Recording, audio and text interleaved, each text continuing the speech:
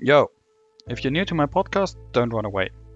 Every week, I sit down with one of my friends and we try to explore his or her life. This time, I'm talking to my good friend Daniel, who is living in San Francisco. We continue along, talking about being introverted and growing up introverted, and how all of that is stigmatized through society. At the end, we get to talk a little bit about race, about nationality, about what it means to be human, and about learning languages and how the mind works. Find a relaxing space to sit down, strap in, and get ready. Let's get into it.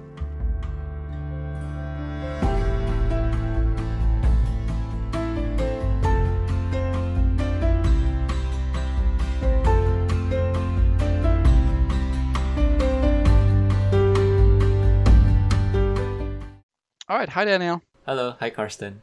How are you? I'm doing good. We've been talking a little bit before, so we can probably just we can continue with what we've been talking before as well. But Uh-huh. before that, I'd like you, if possible, to do a short introduction of yourself, like who you are, where you're living, what you're doing, what your interests are, Okay. and just very briefly. Yep, for sure. Well, I'm Daniel. I live in the US, in California. I'm a software engineer. I've been working in the industry for about 5 years now. And I'm interested in a bunch of stuff. I like yosakoi, dancing. I also watch some anime. Try to learn Japanese. My Japanese level is still, very little. Maybe not even elementary level, but one little by little, I would like to learn Japanese because one day, I have some friends who are Japanese. I talk to some Yosakoi teams who speak Japanese, so it'll be nice to be able to talk with them without going through an interpreter. But Yeah, definitely. yeah, but those are the big things. The small things like I like cooking, and sometimes I like to go jogging, but I'm not very diligent at jogging. Yeah, If you're doing sports, if you're doing dancing, did the Corona pandemic change something for you for in sure. terms of dancing? Dancing, we used to practice in person. We had a practice venue, but of course, because of the sheltering in place, because of the lockdown, we now practice through a video conferencing tool. We use Zoom, and because of that, it's very different, right? We don't hear people in real time at the same time. We don't Yeah, see people in the same time. When we dance through the video, there's a bit of a lag. There's a lag yeah, also between what people, not only between people, but also between what we see and what we hear. And so that makes definitely dancing more challenging. yeah. I tried to do that on Zoom as well. I tried to join like a dance, Hmm. Yosakoi dance here in Germany, but I found for myself that it is quite. It's of course it's very different, Hmm. and it's also very difficult to learn something new. Like if you Hmm. have a song you know, and when you listen to the music, then you can do it, of course. Hmm. But if you are learning something new, like the count and everything like that, I think that it's almost impossible to do it because you have like this 1 second lag on the music there, you have the other 1 second lag on the movement. So um, I feel like that was not something I could do. Uh, uh, how how are you coping with that? Like, is the team? Are you still doing or are you planning to do still like some what is it called like embu? And boot. Uh, Yes. like this year, or is there nothing planned in the US currently? Right. So in terms of performance and stuff, Yeah, we have things in coming, and things that we did was we do a recording. We would dance it ahead of time, and then we send it to an event organizer, and then they can play it on their live stream. For example, in our team in San Francisco, we were invited for an Osaka Matsuri live stream. And so what yeah, I've they seen did, that. they asked us to send a recording. Well, actually, I don't know how the details. Maybe they asked us to do recording. Maybe we offered them to the recording, and we dance ahead of time. We record it, we edited people's video so they're like more in sync to each other, Right. and then we send them the recording. And so at least in terms of performance, that's how we cope. In terms of learning, oh sorry, you wanted to say something. No, I'm just listening. I'm intrigued because I find that really, really difficult. Like the last time I was able to went out was after. So in Germany we had a hard lockdown for about a month ish, and after that it's slowly, gradually getting better since then. And I have been meeting with people here from the German Yosakoi team, probably about 2 months back, as early as 2 months back, and I bought a flag, by the way. Oh, okay. Oh, this is You know another these, one. These Obata, those. Not another one. Oh, okay. You know the ambassador flag? Yeah, yeah. But after that, I bought one. Did I show it to you? Yeah. I said another one because I think a few months ago you mentioned you bought like a really long one, right? Yeah, exactly. Oh, that's like it. I bought a pole that goes all the way to 15 meters. It's basically an antenna. Yeah. So I just usually take out more than half of it. I only use 5 meters. Yeah. But it's quite sturdy and it's quite light. I don't know what it is made from. Might not be glass fiber, but like it's quite sturdy and you can swing it around. And I have a big flag for like 4.5 meters. It's pretty I big. think. Yeah, that's quite big. Yeah. And we just hang it on there and just. So I was able to.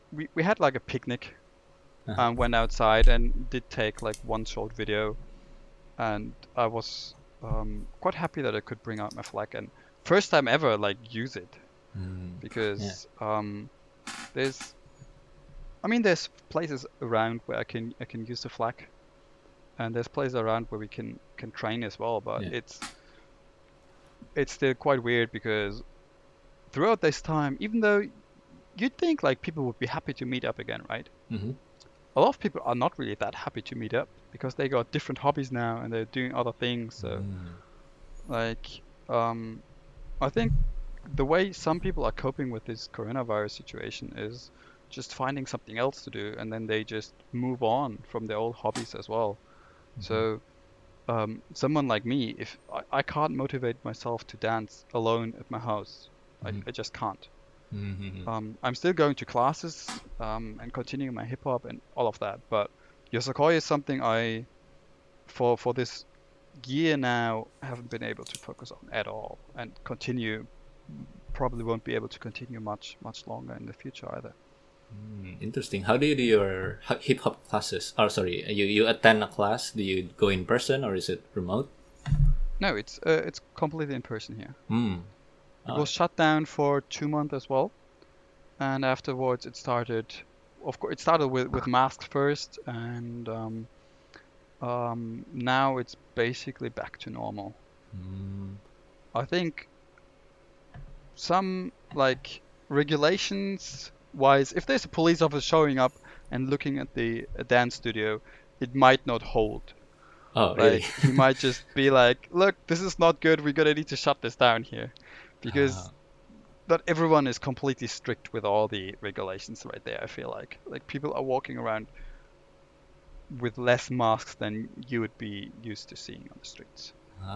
That is interesting. It sounds like almost it's a bit, maybe dangerous is not the right word, but it's like tricky. It sounds like maybe it's up to somebody's interpretation to decide to shut down or not to shut down. Yeah. Right. Because there's some gray Yeah. area there. Did you just send me a message? Oh, no, I didn't. Oh, did it just reach you? I sent you a message like maybe half an hour. Like half an hour ago. Yeah, I It can't just hear it. arrived. Oh. That's weird. I It just guess. popped out at my screen. Nah, never mind. Yeah, no, that's Um, alright. Yeah.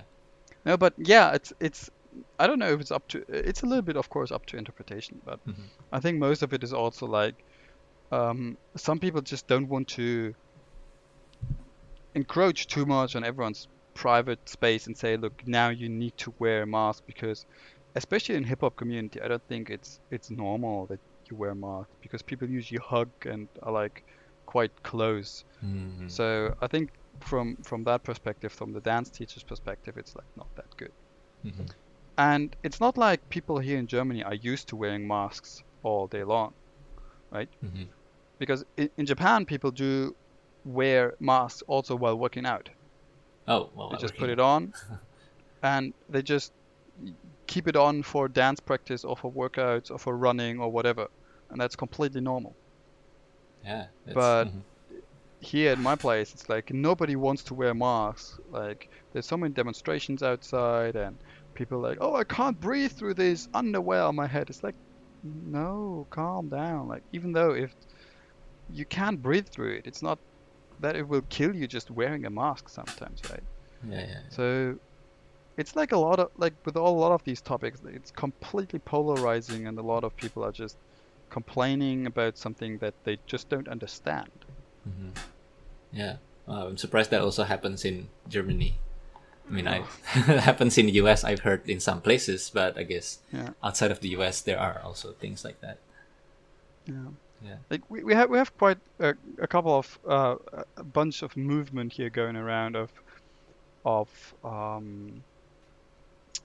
well, I think it's called aluminum foil hat. Oh, is it like conspiracy Uh, theory, tinfoil hats? Conspiracy theories, yes, tinfoil it's called. Yeah. The tinfoil hats, Mm-hmm. and basically people just protesting on the streets of Berlin Mm-hmm. against coronavirus Mm-hmm. rules. And for months now, like since it started, basically, it's like Yeah. I'm not wearing a mask, and you shouldn't do this, and this is, and it's all. The problem is it's all mixed up. Mm-hmm. That there's some strains which you can follow, but it gets all jumbled up and mixed up, and then there's some people believing this and some people believing this, and you just put it behind one cover, and then everyone suddenly believes in Bill Gates wanting to enslave whole humanity, right? Like, I don't think that's correct. I mean, I agree when you say you don't want to be robbed of your freedom and that it's not so cool that everyone needs to wear masks, even though I also believe it's necessary. However, then taking the leap from you need to wear masks to, well, Bill Gates wants you to get a shot and to get um, like that I don't think that makes sense. Yeah. It's definitely when people starts mixing there's a thing you can agree with, and then you mix them with things that are more controversial, and then they put them Yeah. into one basket. Like, Yeah. I cannot accept that basket. That's right. Yeah. And the problem is that I feel is that a lot of people don't really think about the basket. Mm. They just think about their one thing and they see that and like, okay, this is fine. I'm going to join this movement. Mhm. But they don't see about what else they also join. Yeah. It's- So because recently there have been a lot of right-wing people, and they went ahead to like what is it called? Like to basically take over a place of like a political state building, basically. State They building. just sat on the stairs Oh. and just sat outside and waved like um old old flags of old Germany, like the kingdom, Germany kingdom, whatever it's called, like federal I'm not sure. Like how federal, like an occupation. What is it? Or like no, like the old general building. before Germany became a republic, there Ah. was a like kingdom, right? So they're waving flags from that time Okay. Yeah. I don't know. to say everything was better like way before the World War and whatever. Like all the way up to that point is what some demonstrations here are in Germany. And I'm saying a lot of people that are quite smart also go within these groups. Mm. But I don't think all of the people really agree to all of that ideology. Yeah. It's definitely. Which is weird to me. Why do you still go to the street, right? Why do you just jump in and take everything in the box? Do you rather take everything that's in the box than accepting a couple of months of wearing masks and trying to understand to take like distance as a necessary thing, right? Yeah. Yeah, it's hard. Although I am pretty impressed with people who wear masks while they jog and stuff. Like, yeah, I can still breathe through it, but it's not. It's a bit different, right? Because the airflow it's slightly constricted, and so I can do it walking just fine. But if I were to exercise with it, I think I would be short on breath. What kind of masks do you have, or are you wearing generally? Generally, yeah. Lately, it's more like sometimes I wear the usual one, like from the pharmacy, like the usual. It's rectangular. The surgical mask? I think I don't know if there's technically. I don't know what it's called. Yeah, but it's not. It's not like the super high quality one. But I got it from the pharmacy. No. It's like the stereotypical. It's light blue and it has ridges. That one.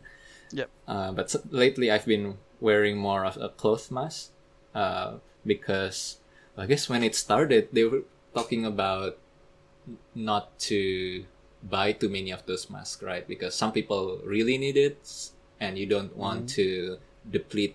You don't want the stock to run out.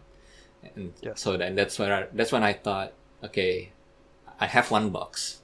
I'll save it for really, really important events like if I need to go to a dentist something, or then I'll wear that quality of a mask. But if I go to a supermarket, I just use like a cloth mask.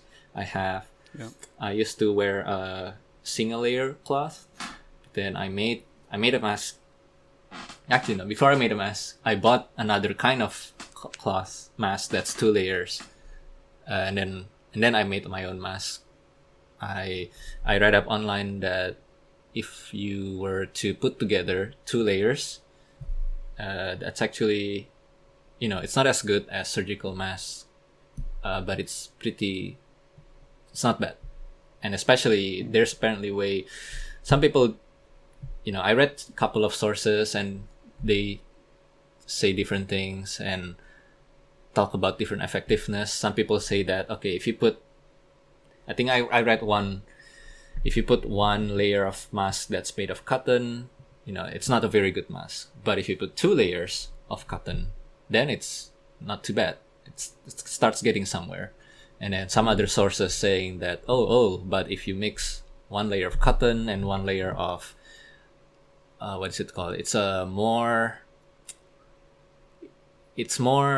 water, what's it called? Hydrophobic. Like it doesn't absorb water. It repels more than it absorbs water. It's like polyester. Then apparently it goes even better.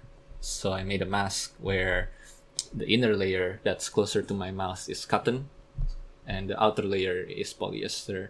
The inner layer one, apparently the intent is so that when I talk, my saliva, my droplets are trapped. It's absorbed by this cotton layer. At the same time, this extra polyester layer will protect from the outside.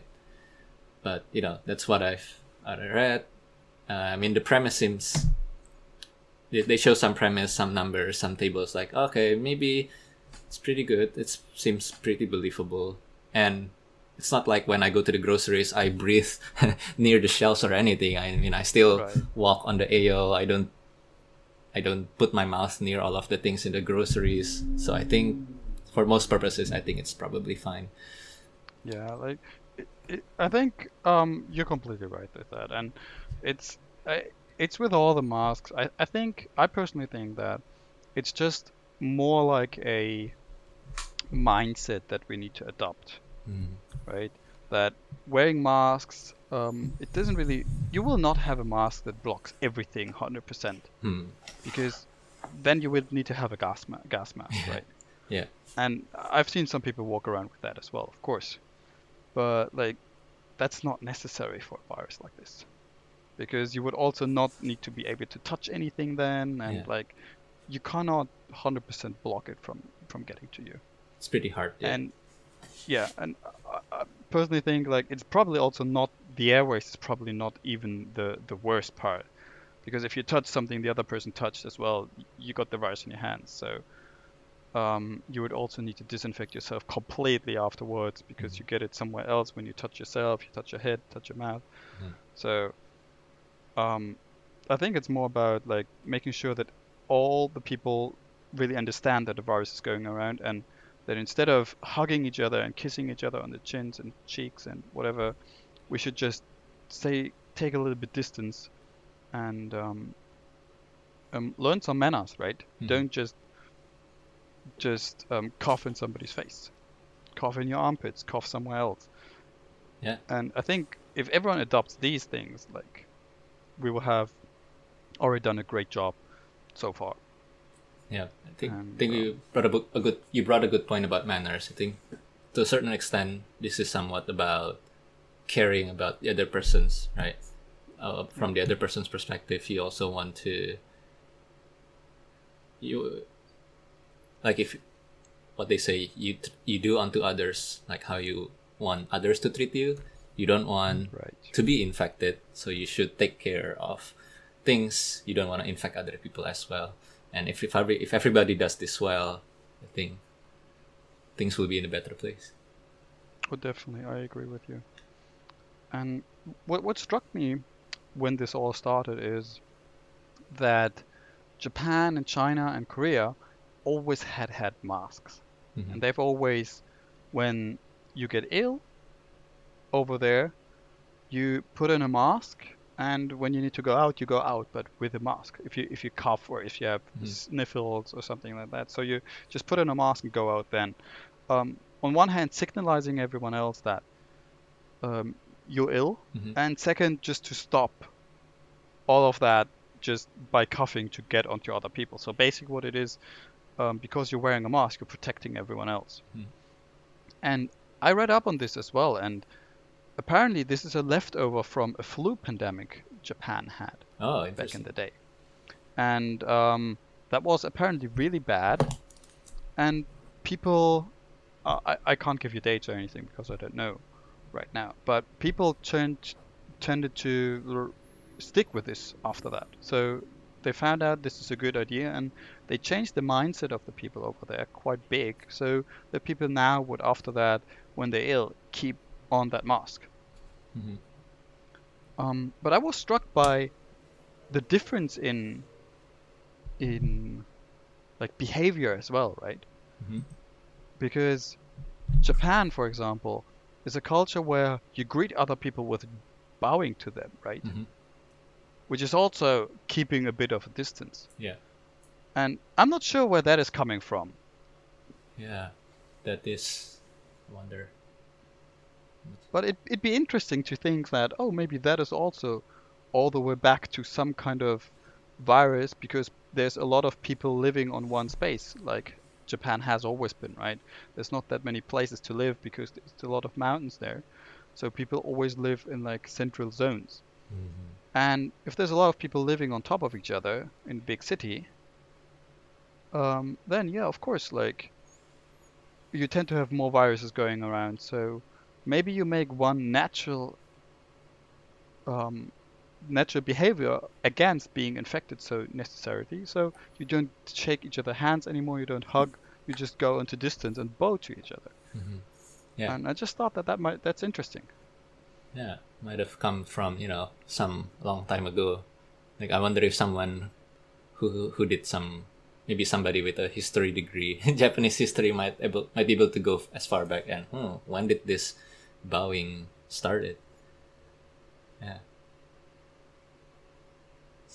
Yeah, unfortunately I didn't read up on this, but I mean, I studied Japanese in college, so I should be the one to know that, but I didn't really dive into the books or anything, but I'd be intrigued, and yeah, it's interesting to find out where this comes from. But like, generally looking at the situation, I feel like that a lot of people that are more outgoing do somehow seem to have more problems with masks in general. That's interesting. Yeah, I wonder if somebody has the data on that. Yeah. Definitely, I mean, outgoing people, extroverted people especially, I think they probably feel more of an impact with this staying at home kind of situation. Like, I'm speaking, at least for me, you saw you saw some jokes in the internet probably like, oh, stay at home, or like, don't go anywhere during weekends. I've been doing it already. I didn't realize I was already sheltering in place. So I think some other people who are more outgoing, who already built up some, maybe a social circle, or like a routine. Maybe they go hiking, maybe they meet friends in a cafe, or those sorts of activities. Now they can't do it anymore, so they feel more of a drastic change. Whereas for me, I've been staying at home anyway during weekends, so not so much impact. Yeah, I think that's like I don't like the word otaku because it means completely different thing in Japanese than it means in English. Uh-huh. But I think that kind of people, or like the gamers in general, people that are more affine to just reading a book occasionally as well, or just watching a movie. Um, those have always been, even if you are outgoing and stuff, you've always been someone that could just pull yourself back and be like, well, you know what? I can also spend time with myself. Like, rather than saying, those are all the nerds and everything. Like, I think that a lot of people that are able to stay at home with themselves as well do generally also have a lot of like well, self-trust as well, like quite experienced with knowing what makes them happy. Like being a little bit introverted is not bad at all over everything. So because lately what I feel like, especially with American culture coming everywhere, right? Like this extroverted kind of style of being, right? Like a man, what my typical idea is of an American person is always loud, always like um, the the person in the middle of the party, always like going to parties and everything, right? And that is not only in America. That's also coming to Canada. It's also like because American movies are coming everywhere, and like this kind of image is coming everywhere. So people all across the world, people enjoying traveling and stuff like this. So you always get this like alpha male image coming with it, and I hope maybe this one now starts to maybe shift in a little different way, that not really condemning people that are a little bit more introverted. Yeah. That'll be interesting. Yeah, a lot of things will change after this all. Who knows when all of this is all over? Maybe next year, maybe 2022. We'll see. A lot of people's attitudes change. Not only about staying at home, it's also about wearing masks, protecting others, and maybe I've seen some people talk about now the use of video conferencing tools. Previously, people maybe they don't talk with their parents as much, or maybe some friends they haven't met before, but now through video conferencing tools they are able, or they are more open to doing it. Maybe they find, oh, it's not so bad after all. They do it more often. Yeah. So, but I think I don't know what's happening today with my words, but No worries. What is your take on that video conferencing? My take. Let's see. I think like. Go ahead. Yeah, I think it's definitely has its uses. It's pretty convenient. A lot of what do you call it? A lot of things people do or used to do. They like try to spend so much time traveling to some place to meet some friends. Like a lot of it, yes, there's something different when you meet in person. You read the body language and gestures and see things in real life. But video conferencing also has its place somewhere. Like generally, if you like I guess I'm thinking of some people who's really like not they they don't see video conferencing or like making phone calls. They don't do that as much. They're thinking like, oh yeah, if I meet people, I have to meet in person. But I guess that's just a different thing. People come from different backgrounds where maybe meeting in person is, that's just how the way it is. Maybe that's the right thing to do. It's more polite. But at the same time, now maybe people are more open to just do things via video conference. Maybe not just interpersonal relationship, but also in work, right? I'm thinking, like, stereotypically, I'm thinking images in my head of some companies where they have meetings like, okay, we have to meet in person, everybody in the same room. We have like papers handed out here and there. But I wonder if those companies now they do video conferencing. Yes, it's a bit different, but maybe sometimes it gets the job done. Maybe about equally the same quality, or maybe even better, or maybe not. But I'm hoping that people or companies that now have tried it, maybe some of them will see video conferencing differently. Yeah, I have to definitely agree with you on the professional side of things. Mm-hmm. Like, I think companies can really benefit from doing that, from doing like stand-up calls and like doing the meetings not in person, and because then you also need to stick to a schedule, and when you stick to a schedule, you're quite productive. Mm-hmm. And if you're in person as well, if you're joking around, and if you're showing people something, Mm-hmm. and if you're not focused, then that all goes far downside quite fast, right?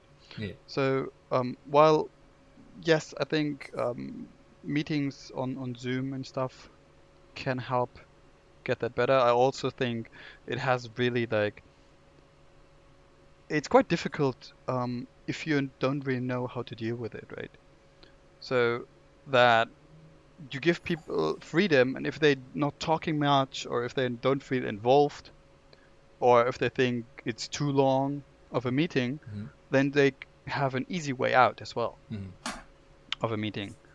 But I guess that's not really criticism of online meetings. It's more criticism of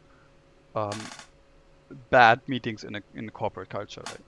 Mm-hmm. In like in a company where they're doing too many meetings to and get the engineers involved every time. Like, of course, it start to get boring and you don't want to do it anymore. Mm-hmm. But yeah, in general, I would agree like that companies can definitely benefit from it. And a friend of mine, he has children here in the schools, Mm-hmm. and he said that the schools already also like they're starting to digitalize everything. So if his daughter got ill, he could just go on his phone, go on the system, the ERP system or whatever it is, or like the portal online Mm-hmm. on the school portal, and just send in an explanation. Yeah, my daughter is ill today. She won't be coming in. Send out. Boom. So like no attendance need to be tracked. No nothing. The school knows his daughter is ill, and the school also knows it's completely correct. So that the daughter is not just not coming. She's ill and she's staying home. And you can also log in and you can go get online lessons done with the same system. You can also get in and do like the private call between parents and teachers, Mm-hmm. and it's all done on the same system, which I feel like is really really big upside. Mm-hmm. Like digitalization of now like basically old school systems where everything needed to be done with paper. Back in the Mm-hmm. day, you still needed to write everything down, and so for that part as well, which I'd also say is more like a business part. But now the other point. Mm-hmm. I'm I'm half and half on this digitalization in general, because I like to talk with people face to face, because I feel like getting right now we're doing a call and we see each other, Mm-hmm. but it's still a little bit different from Yeah, normal. definitely. Yeah. And in this case, there's no other way to do it because, well, we're basically about, I don't know, 12,000, 9,000 kilometers apart or something like that. Yeah, I don't halfway. know how many miles that is, but basically half the way across the globe. Yeah.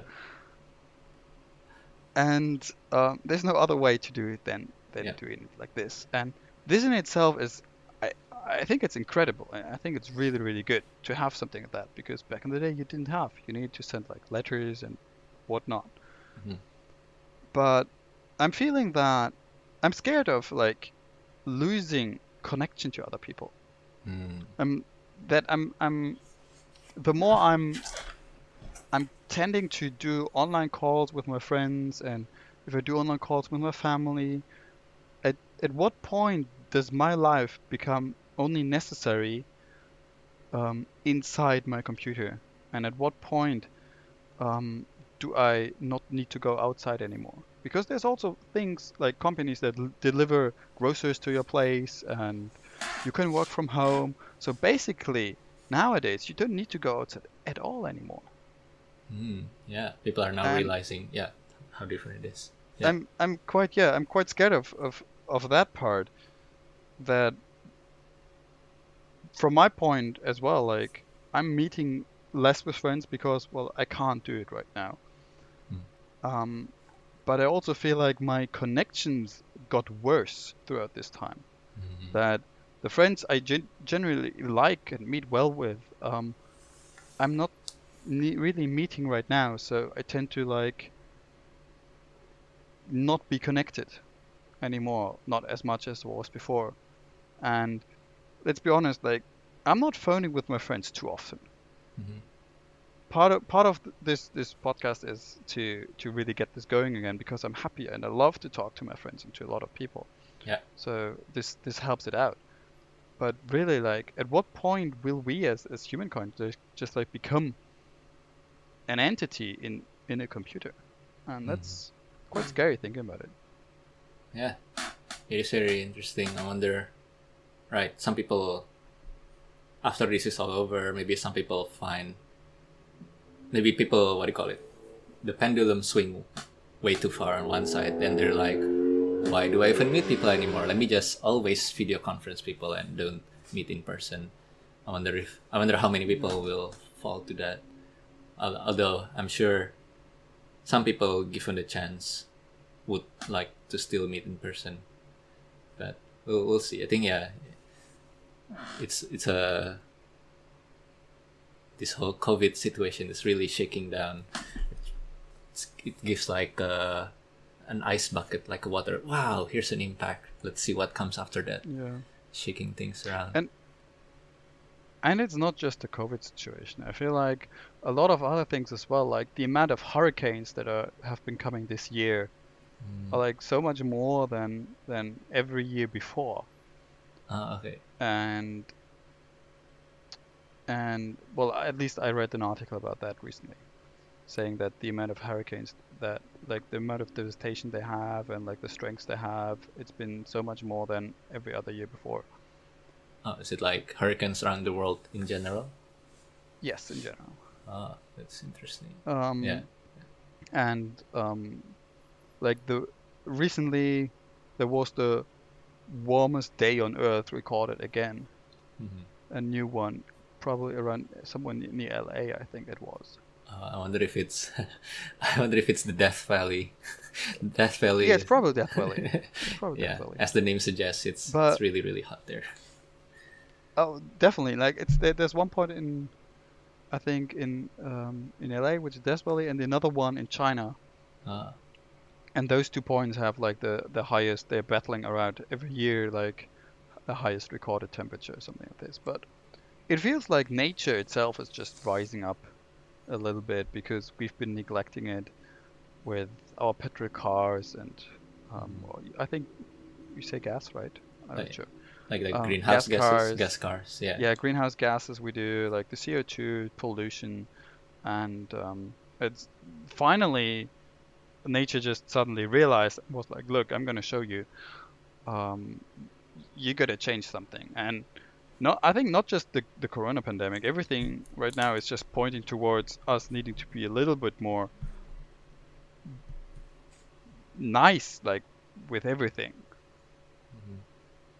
I wonder if it's now that people are more comfortable with the idea of this, we're all connected not through physical means, like digitally we can talk, we can still connect even we're not in the same place at the same time. People are more comfortable with the idea of reading things, communicating people from their area than people outside of their borders. Now we feel more of a connection with people around the world. Okay, got it. I hear echo. Oh yeah, all right, I'm back. Okay. I don't know what All right. happened. I think my headphone just disconnected, but now it's better. Now it's back. No worries. Yep. Yeah. Okay. I was almost the end. Yeah, but with Oh this no, whole we're connection. good. Like we can keep going. I still have a lot of things I want to talk to you about. Oh no, yeah. I'm just saying that yeah. I'm just gonna continue the sentence. Yeah, go ahead. Yeah. Like maybe people now realize that we're all connected, right? We're part of the whole humankind on Earth, and then waking up to this whole ecological climate, temperature, sea level rising. It all affects us. Definitely does, and it doesn't, like, nature doesn't care about if you are living in the US, if you're living in Germany, or if you're living in Japan. It, like, in front of nature we're all the same. So I think at a certain point we should also start to adapt that as well in our daily behavior. There's so many problems out there and everywhere, and people rising up, people demonstrating about whatever they believe in, and people also rallying behind the idea of a nationality, right? I don't really agree with all of that necessarily. Of course, I agree with voicing your opinion if you're unhappy, voicing your opinion if you want some things to change, and Yep. all of that is completely legal and completely fine. Yep. But the way a lot of people like rally behind nationality, I feel like is completely, it's not up to date anymore. Like, why do we have so many different states, so many different countries out here currently, when in the core we're basically all the same, right?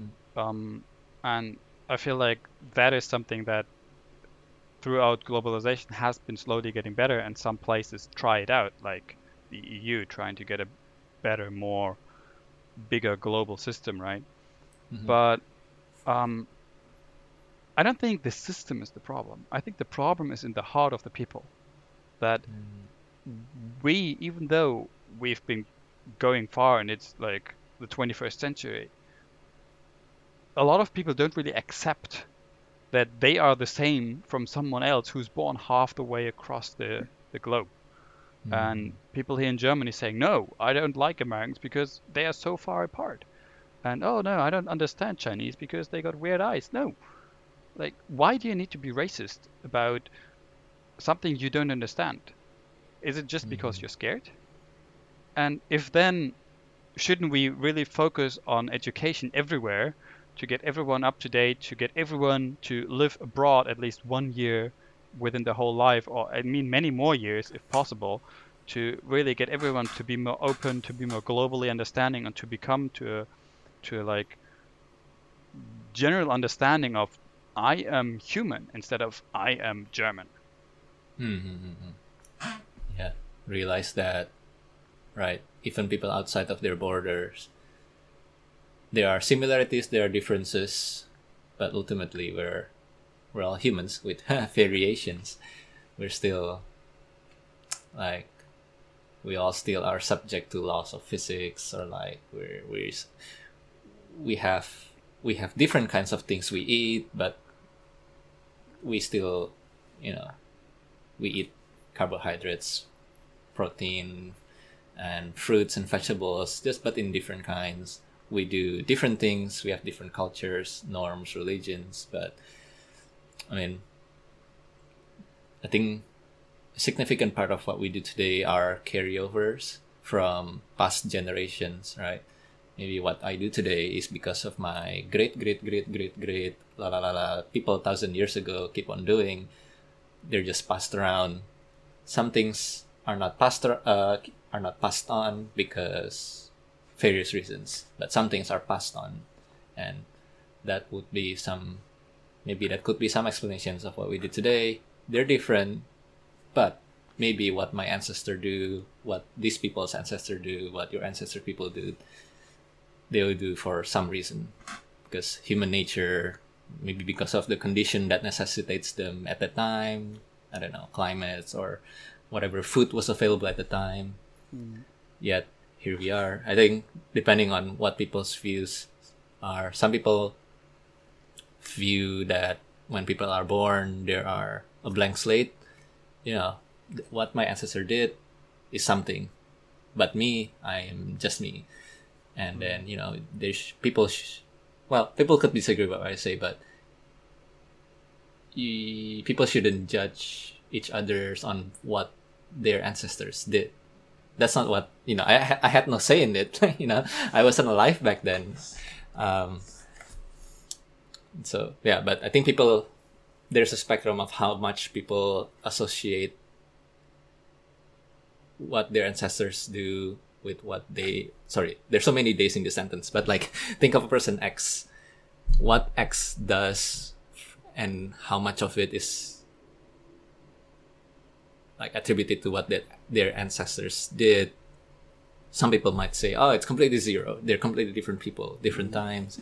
Some people think they're linked, and depending on where people are in this spectrum, that might be where humans' opinions differ about other ethnicities or other people across the border. Yeah, but I feel like the issue is not having different opinions. The issue is accepting other opinions. Mm-hmm. Right, accepting that others have different opinions, or like even something Yes. like that, or yeah. It's because, well, we are all diverse. I personally believe it's very good to have a diverse set, basically a set of experience and a diverse set of friends, because you will always be challenged about something. A lot of people don't really want to be challenged. They are not seeking discomfort. They want to be in their own small comfort bubble, and they never want to go out of that. So, of course, they don't want to talk to someone they don't understand. They want to talk to someone they completely agree with, and that's fine. And that is how they want it from the moment they are born all the way until they die. But I personally believe that that is not necessarily true for everyone. And a lot of that might also be on education. So does education plant a seed of what is it called? Does education give you something that you're looking forward to? You're trying to find out. Does it give you something you try to work towards? You're feeling interested. You mean like I feel curiosity? Yes, exactly, curiosity. I think that's a big part of what education is able to do. And maybe not just education, but maybe the time when you're young, when you're growing up, what needs to happen? You need to have curiosity for something. You need to find your curiosity. And when you have that, then you can also build upon it and have a good life. And maybe that's what some people have with their ancestors, right? Like my great grandpa, he told me stories of whatever was happening while he was abroad. And since then, I've been thinking like that. And for some people, that might not be the case, where their great grandpa is part of the, I don't know, Ku Klux Klan. And then, of course, you're going to be part of it as well. So you have like this lineage and this tradition of being forced to do something. And if you don't have a way of looking across this border or looking outside of this border, you have no way to imagine something outside as well. And Yeah, that's why that's it. I think it's so hard for a lot of people also to accept something that we are actually all the same. right? There's so many people being racist, even though they don't really think they're racist. They're systemically racist because of um, whatever system we're in right now, right? And me as well. Like once you start noticing in your daily behavior, oh dang, this one, I'm actually a little bit racist right now. You start to really figure out and find out where this comes from, even though you're never aware of it. You don't think you are. In some kind of behavior, you are because look at it. I'm white. Like there is some things in my life where I have been racist probably.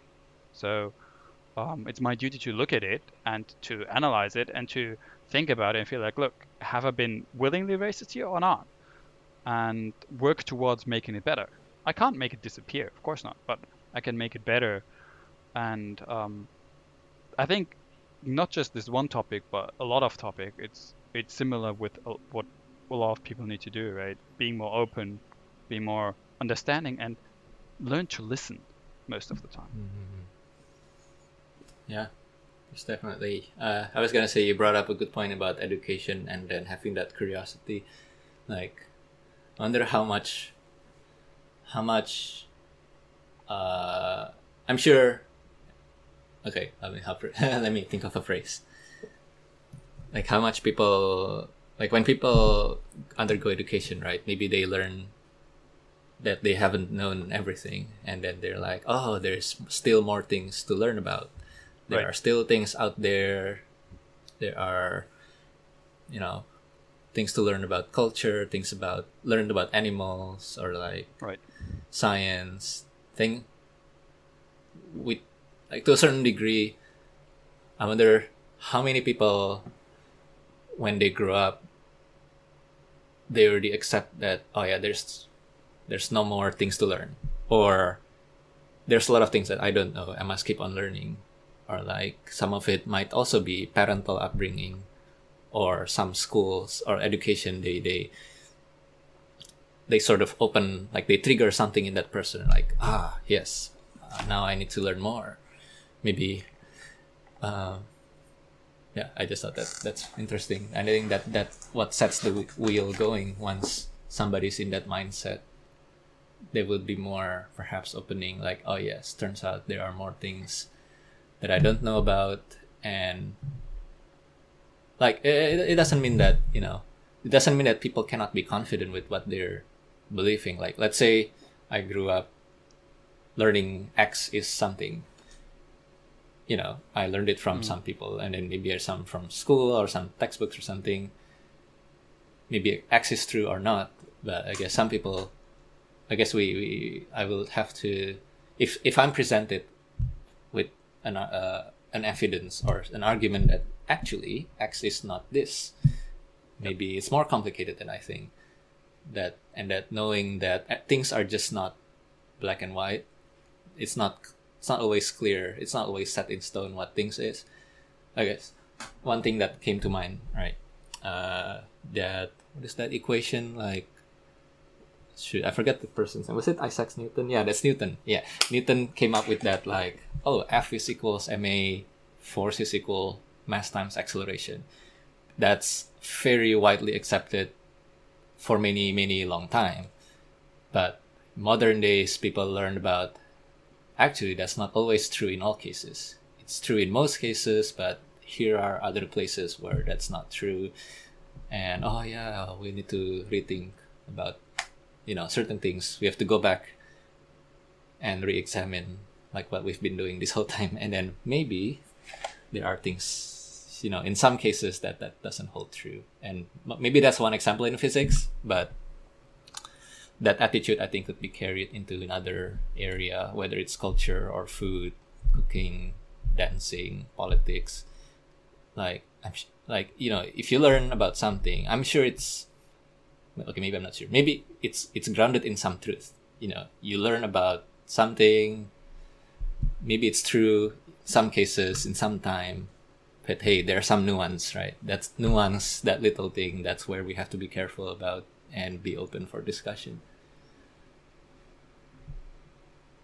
Yeah. And you said something about being challenged to, something that I worry not just in USA but in many places, is that I wonder how often people are presented with things that challenge their views. Like, how often when people are presented with some other, maybe an evidence or a blog post or a news article about something that's the opposite, like, do people stray away from that? They just dismiss it, like, oh no, that's completely not true, like the author is biased, or like, you're coming from this angle, you're part of this group, nah. Versus Yep. actually listening, like, let me check. I know you're not reputable or whatever, you're from this group, but let me see what you're saying.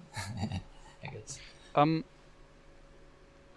I think you're already going into a different topic with that as well, because you Mm-hmm. mentioned social media and blog posts, Mm-hmm. which goes towards like modern media nowadays, right? Yeah. But if you think about it as far away as, like, I don't know, 30 years in the past, there has not been any of this most of the time. Oh Like, yeah. most Yeah. people were just using normal media, like papers and stuff like this. So, Mm-hmm.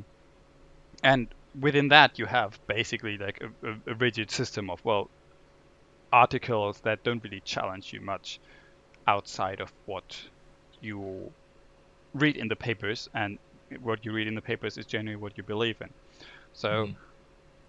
that's why a lot of from back in the day to nowadays, a lot of has changed in the way that you can just come across something that like challenges you or is different. Mm-hmm. But I still believe that a lot of that has also to do with what your education looks like. What is your teacher like? Do they give you, hand you two different topics, and then you have to debate it out, for example, in class? Mm-hmm. Classical, like, finding your own interpretation and your own idea of one article, and then finding, okay, which do I personally believe in, or which is the correct one? Because there usually is not really one correct solution. Mm-hmm. And even if you find a solution that is correct for this case, as you said with Newton's thing, it might just be incorrect in another specific set of circumstances. So rather than really focusing on saying, well, what I read or what my teacher is telling me right now is correct, is like, I should think about what I feel is correct and what I want to believe in, and really challenge myself in asking, and then really digging deep and saying, okay, why do I believe this is? Right? So like the intro perspective or something, I feel like, at least from my me being brought up, we've not really been learning in school much. We have learned to think analytically here in Germany. That also probably has a lot to do with the language we're speaking, because German language is quite analytical. You can just suck out all the emotion out of it and just talk objectively about things. So interesting. yeah, I've had a lot of interesting discussions with my girlfriend lately. When we fight, right? I just shut down. I just shut down my head, and then suddenly there's no emotion in my head anymore. I just look like it's an everyday, I don't know, maybe it's a boring discussion or something. I don't laugh and I don't cry and I don't show any emotion. And that's the moment she just completely gets off the rails and gets angry or gets sad about it, because I'm not showing anything. Because I'm at that moment completely in analytical mode and thinking of, what is she saying? Why is she saying that? What am I saying? What is this happening? And just analyzing all the word and everything that's coming in, instead of feeling actually what's going on and I'm just trying to find out why she's angry, instead of looking at me and seeing, okay, be more human at this point instead of being a robot, right? And do you think how much of that is partly language, and part of that, how much is, you think, due to your upbringing? I think a part of, well, my upbringing, in the way that My dad is Maybe quite like, similar. okay. That is part of it. So basically, you learn from the best and you learn from the worst as well, right? So you learn all your flaws that your parents have, and you learn all the good things your parents have. And while that is one of the traits my dad has that helped him quite a lot, I think, in his work, um, it might have also not helped him in his love life. Because if you just pull out all the emotion at that point, you're not really a human anymore, right? If you just think about anything analytically, and in this one moment think, well, if you say this to me, you know what, we could just break up, right? So it even goes all the way to that point where I'm thinking like that. I'm like, at this moment, I don't feel anything. I don't feel anything for this person that's sitting across me because I am invested in this relationship, yes. But right now, I'm not. Right now, I'm just analyzing everything, and I see the downside that is happening because you are right now talking to me and telling me how bad I am, that something is happening. And I don't see that. When analyzing everything, I don't see the problem. So I think it's more a escape mechanism in my point of view right now. Um, I'm still learning a lot and I'm still trying to find the bottom of where this is coming from and if it just is the language. But I believe language is also a big part because on one hand, the German language has the possibility to really express a lot of things very objectively.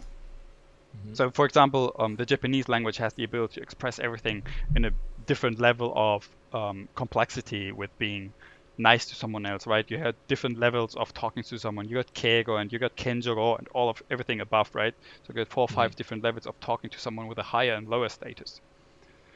And German language has the same thing with just making things like very objective and pulling out the emotion. And apparently Chinese language has the same thing with being emotional and showing different levels of emotion there. I'm not sure about that. I just read about this. And with people being bilingual, at least like talking right 2 languages, you also feel like the second language you're talking is also the one you're generally more objective in. And I wasn't talking German with her. I was talking English with my girlfriend. So we kind of just had my second language, which I'm generally much more objective in anyways, because even though I'm not thinking of what I'm saying anymore, I'm still much more drawn away. So, and that is true for everyone. So if you give I remember statistics that I read a while back. They tested bilingual people and asked them the same question but twice. So there was one question that's still sticking in my mind. They asked a Japanese half person that is bilingual in English and in Japanese, and they asked her a question about her family, right? Like, when all the family is getting together, then ... and she needed to answer. And in Japanese, this was more like a when all the family is getting together, I'm happy that everyone is healthy and fine and here. And her answer in English to the same question in English was, I'm feeling sad because I want to be more individualist. I want to do my own thing. So the answer was from being individualistic to being, well, I'm happy that my family is all right. And that doesn't really have anything to do with a person. You think it would have to do a lot with personality, right? But it also has a lot to do with what language you're using and in what mindset you're being at that point. And the question is really, is it just the language or is it also the culture that comes with it? Or do you think, so my question is in that case then, if I'm half here, if I think in English but talk in Japanese, would that change anything? Yeah.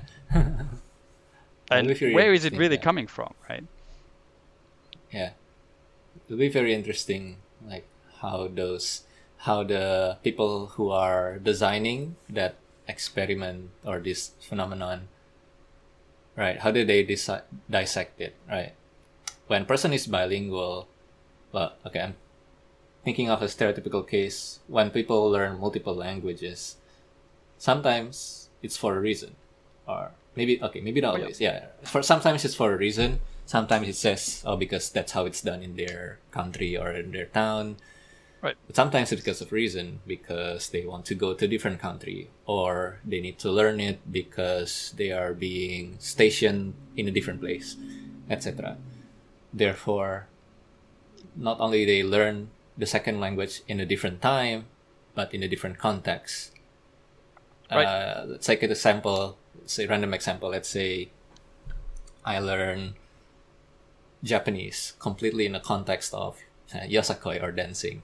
Mm-hmm. Then the words that I use in Japanese will, for the most part, might be related to the dancing, the culture, or about yosakoi and people that talk there. But my vocabulary are not. It wouldn't be exposed to things like politics or economics or like family values or those things. But maybe because I just don't get to listen to such thing or speak about such a thing in Japanese. This is just hypothetical example, by the way. Right. And so I wonder, when presented with a fill in the blank kind of question, the mind produce already some sort of association, like the language and the culture and the context in which this person learned the second language, they're somewhat interconnected.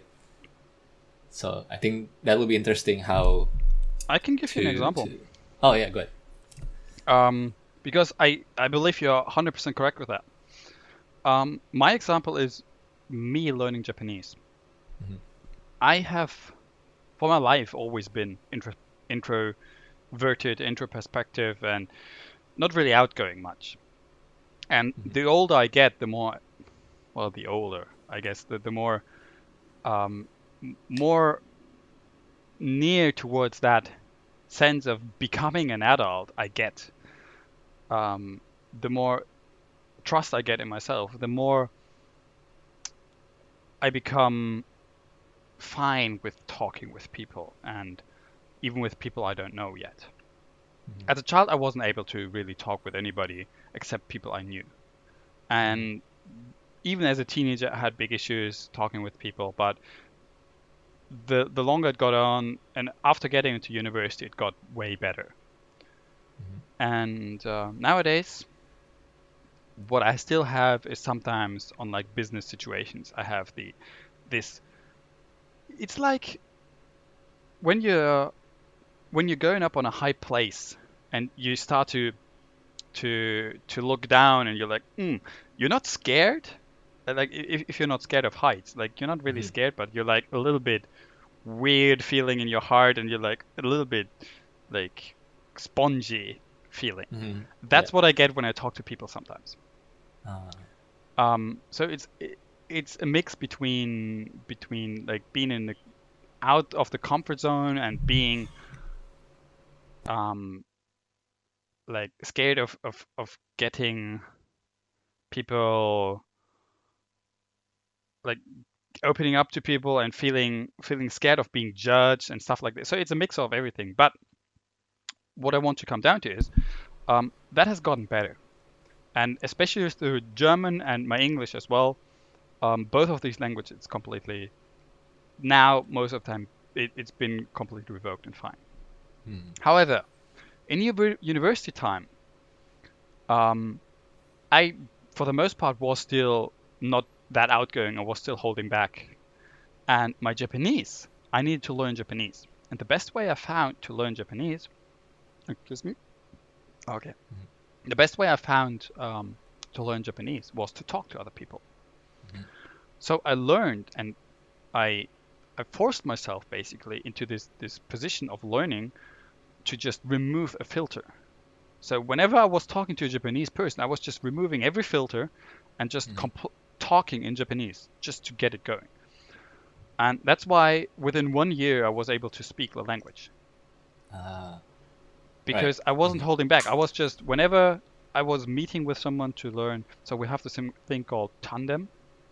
Tandem, like coupling, like multiple people. Tandem. Yes, I don't know if the same word is used in English, but it's like it's a language exchange basically. You're meeting up and you're talking both languages and you're explaining for each other, like basically unprofessional lessons. So you have the other person talk in your native language and you talk in their native language, and this way you get better at talking.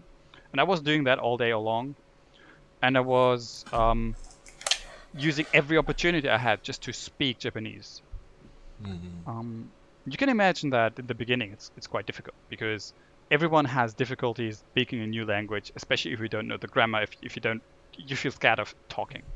And I was just pushing myself through that so hard that my Japanese and my character now in Japan when I'm talking Japanese is completely different than my character when I'm talking in English or in German. Yeah. And whenever I'm in English and German, I'm more analytical. I'm more held back. I'm getting towards being a little bit outgoing, but there's still a big disconnect between that character and the Japanese character, which is completely just going boom, boom, boom, boom, boom, and trying to talk to everyone and not stopping. And I feel like I got both of the extremes. When I don't really know much of what's going on in a Japanese business environment, for example, I'm like doing nothing, and I'm always reverting back to the only thing I know, which is like going into myself and not talking at all and being quiet. And while if I feel at least a little bit confidence, I'm completely going on the opposite side of the spectrum, which is like completely outgoing and talking about everything and just occasionally also making weird comments, like, because Japan is a different culture. People don't really are not really that outgoing out there. So I haven't really found the best mix of it to that goes into being accepted by the Japanese people. Which would be more something like me right now in German or English language. And I personally believe that everything is me, and that I have one thing that I am, right? Everything is just coalescing towards one singular me, which is as well outgoing as well as intro perspective and introverted as well. But I'm not able to express it too well enough, or not well enough in Japanese right now. So I'm just leaning towards those two extremes somehow. So to give you a very elaborate answer or example, I think the place and how you learn a language has a lot to do with how you behave or how you think or how you change as well. Yeah. For some people it even goes all the way towards like I know somebody who had a Korean girlfriend. Yeah. And they broke up, and he was hurt so much that he thought like, whoa, I hate this country. I'm never gonna go there ever. And never did. Like, people get hurt just from being with someone from another nationality. It doesn't have much to do with language, but this is just another thing that just came up in my mind. It's weird that like nationality and culture and like all of this can just give us some feeling, even though sometimes it really has nothing to do, right? And the way I learned the language, or the situation where I learned the language, should also not have to do how I speak it, but somehow it does. Yeah, it's interesting. It reminds me, what you described earlier reminds me, somebody once said that neurons, the cells in our brain, someone once said that neurons that fire together, oh shit, I forgot the second half, but something about when neurons fire together, they build stronger connection, like association. Yes. So even two things that are completely unrelated, but if they somehow fire together, maybe because of two things are mentioned in the same time or in the same sentence, somehow that connection in brain just happens. I think, I don't know. Okay, like I'm thinking of that sort of. You might have heard that experiment about the dog and the bell, like Pavlovian, right? This person, this scientist, he did where whenever he rings a bell, he puts out the food, or vice versa. I think when he puts out food for his dog, he rings a bell, Yep. and then that starts creating an association in the dog's brain that, oh, bell, food, bell, food, Yep. even though they're not related at all, but through that temporal, that things that happen together in the same time, it just creates that connection in the brain, and it is pretty interesting. I wonder, like, what factors influence that sort of connection. I wonder if some people are more not prone, I guess, are more susceptible, yeah, to this sort of association thing, or like, what can people do to avoid creating this sort of association, right? Like, I guess this ties back together into earlier when you talked about like racism and other things.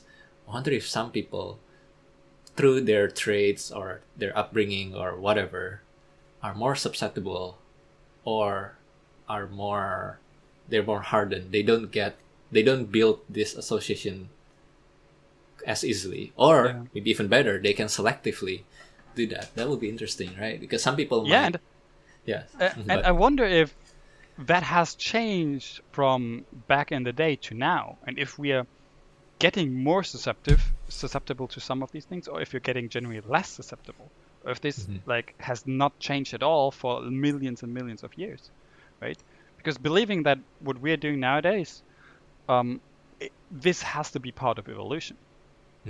So does it really change throughout the time? And I would love to talk to some kind of neuroscientist about that or something to dive deep, because it's a fantastic topic. And what you said about the dogs, that's also how you train dogs, right? If you train a dog to say sit, you give him, if he sits, you give him a small snack, and he understands, okay, snack, sitting, if she says sit, I need to sit, and then I get a snack. Yep. And at a certain point, you just stop giving the snacks, and the dog still does it. And that means he listens to you, right? I don't know what keeps the dog still making to sit.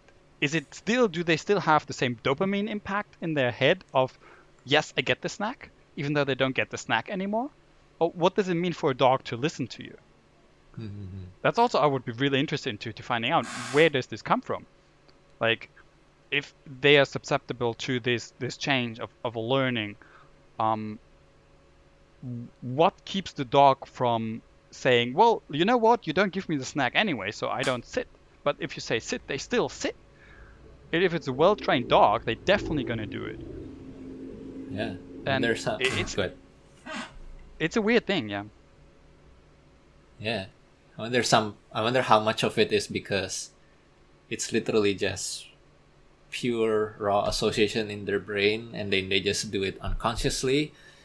And I wonder how much of it's actually conscious decision on their part, like like you said, even if I don't get a snack, I understand, like sitting.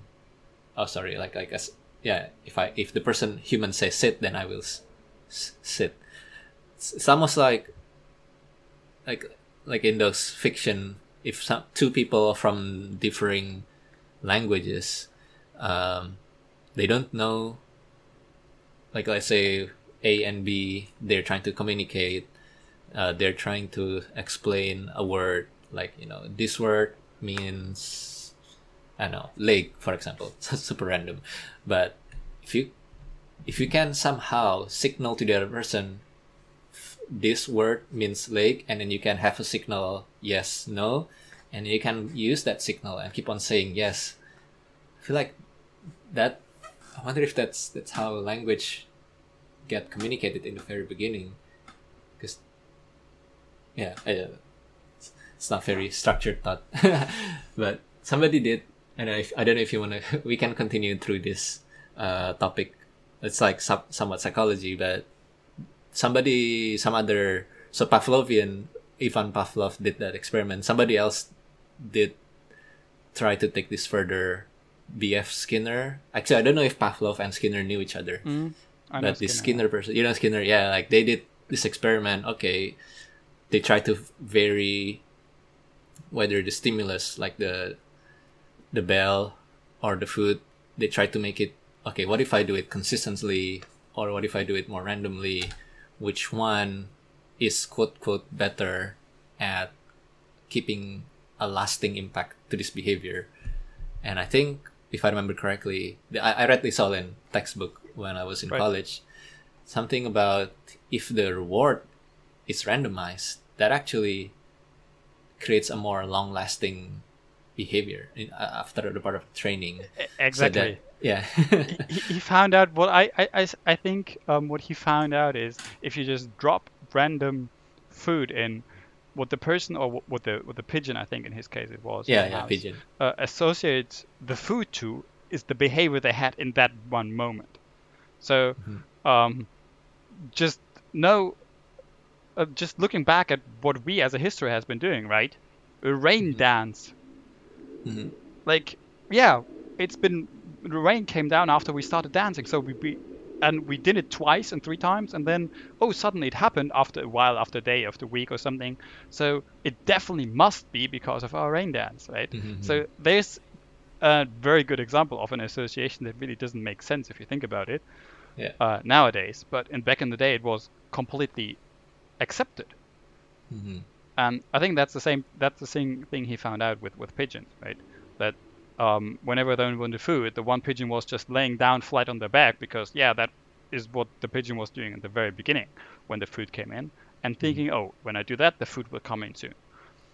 And it's weird that this is such a strong thing that even like a lot of a whole group of humans in the end, like all of us, the whole humanity really adopted it towards like shaping us and our behaviors and our events, right?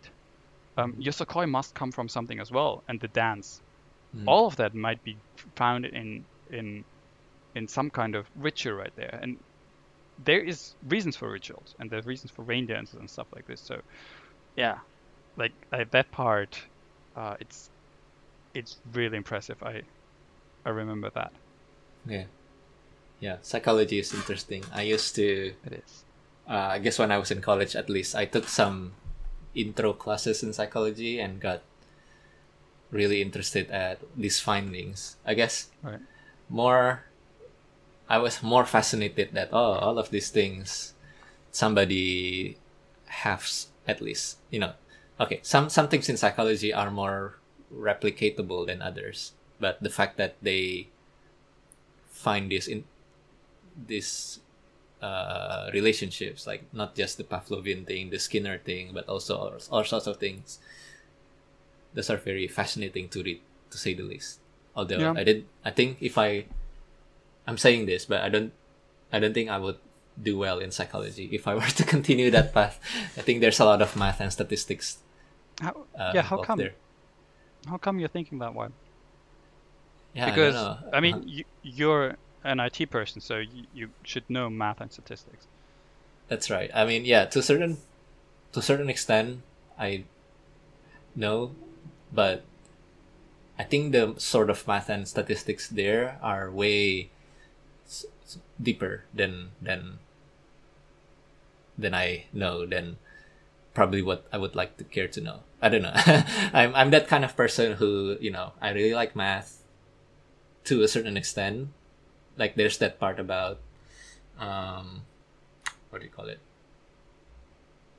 I like the part, like say when people discovered derivatives or like calculus, like, oh, it's amazing, right? Oh, this rate of change can be you can connect multiple concepts, and then through these symbols and these equations, those are pretty interesting.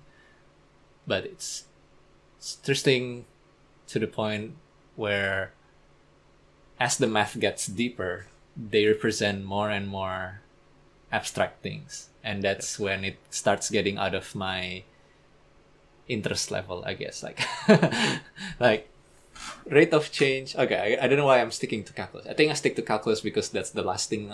That's the most advanced math I learned. I learned like calculus and trigonometry a long time ago. But beyond that, like it doesn't seem to be very practical in the way we use it. Yes, like the most practical, even though I disliked it most in school as well, is what is it called? Like is percentages, right? It's like okay, if you flip a coin, like all of this, what is it called? Like a probability. Probability, yes. Like that is really, really important for everything we do.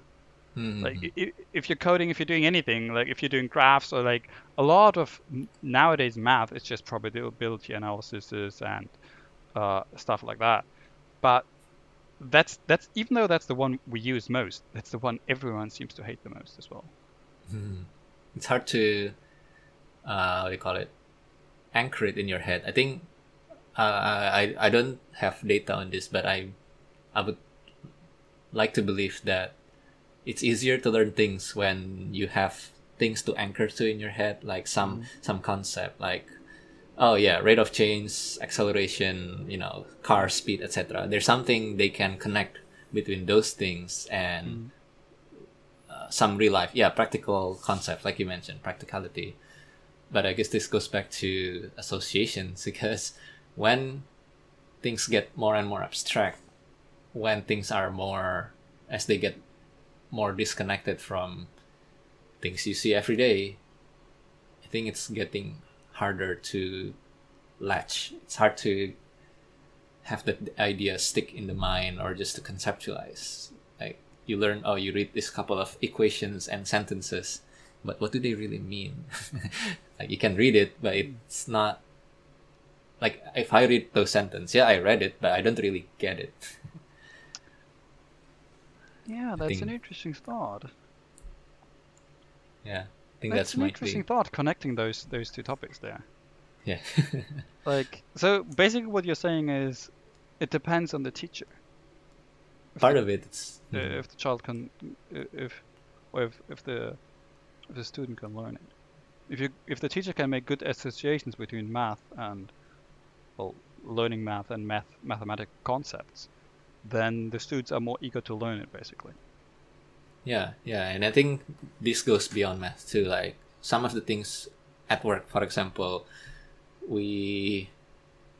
we talk about training, sometimes we believe that we don't want to unload. When we train a person, there's a difference between, hey, let me give you 3 pages of things to read, versus, you know what, let me make it very easy for you. You will learn this thing when you run into maybe phrase it this way. It'll stick better if you learn something when you read something when you need it. I think about, like, say, here's a random example. You're trying to program an Android app and you try to do something. You can read about it, a couple of chapters in a textbook, some will stick. But if you try to do something, you need that something. I want to show a button. I want it to do this. You spend a couple hours trying to do it because it's confusing. It's not doing the right thing I want. You're forced to read it, and then in that moment, you're really focused on what needs to happen. And then when you read all the steps on it, then that connection will last longer. And so something like that. It's like there's a limit to how much you can learn by just reading it ahead of time versus kind of trickling it in little by little near the moment when you need it. And I think some people probably can do really well with the first method, where they just learn it ahead of time, read a lot. But I think the second method might be when you have something practical, something in real, something graspable, that's makes it easier for other people. I think it has a lot to do with your attention span and the way you are invested in this problem. Because if you really like, there's sometimes you read a text and you just understand it. You just, it clicks and you're like, wow, I understand it. I just spent 10 minutes reading this 2-3 pages long, whatever, and I completely understand it and I'm fine. And you don't need to visit back. You just have all the main points in your head and everything. But at another point, day, you just read the same text, the same length text, and you just don't understand it. And then you read it again and again and again. And you spend 1-2 hours reading this text one more time and one more time, one after the other. And you, at the end, you come out, you feel like, wow, I still don't understand it at all. Even though it doesn't need to be a really like complex concept, right? So I feel like a lot of that is also just wired differently in our brains, that if we have something we're interested in, or if we are like, it's part of, how do I phrase it? More like, I think it's more like part of urgency as well. So imagine you're in school and suddenly an earthquake is happening. Yeah. And the first thing you think of is, yeah, I need to finish my test now before I run out. No, of course you don't. Like you get underneath your desk and you try to be safe of falling rocks. Yeah. So in that time, it's like you can't concentrate on learning at all, even if everything would still be going on. Or like if you're inside a burning house, right? And if you're forced to solve a problem, like your head is thinking of everything else. You need to spend like a copious amount of effort to calm yourself down to really focus on this issue. And that's why, for example, if you dive, right? If you're diving, scuba diving, the first thing you learn is stay calm at every time, anything that happens. Because if you're not calm, you'll die. So in that point, if you lose your snorkel, or if you lose your pump out of your mouth, you just need to grab for your octopus, or like signal something to your dive buddy or something. But whatever you do, do not overreact. Calm down and keep your mind going and slowly think through all the possibilities, because you have still a lot of breath in your mouth, in your lung. Like a human can hold breath for 3 minutes without a problem, actually. Sure, after a while you start convulsing because you really need to breathe, but within this time you should still find something, or have your body help you and get you new air. So that's the first thing you learn. Just calm down and try to keep your mind focused, because if you don't, you just die. And I think that's also a lot of how we can get better at learning, right? If we're always distracted by our phones, by something that's going on outside, something in our head of, I don't know, our relationship, our parents' relationship, our friends, our school, or whatever, and we really, I still think, like, need to learn how to learn. And I'm definitely not good at that at all. Like, lately I've had a very bad day-to-day rhythm and bad sleep.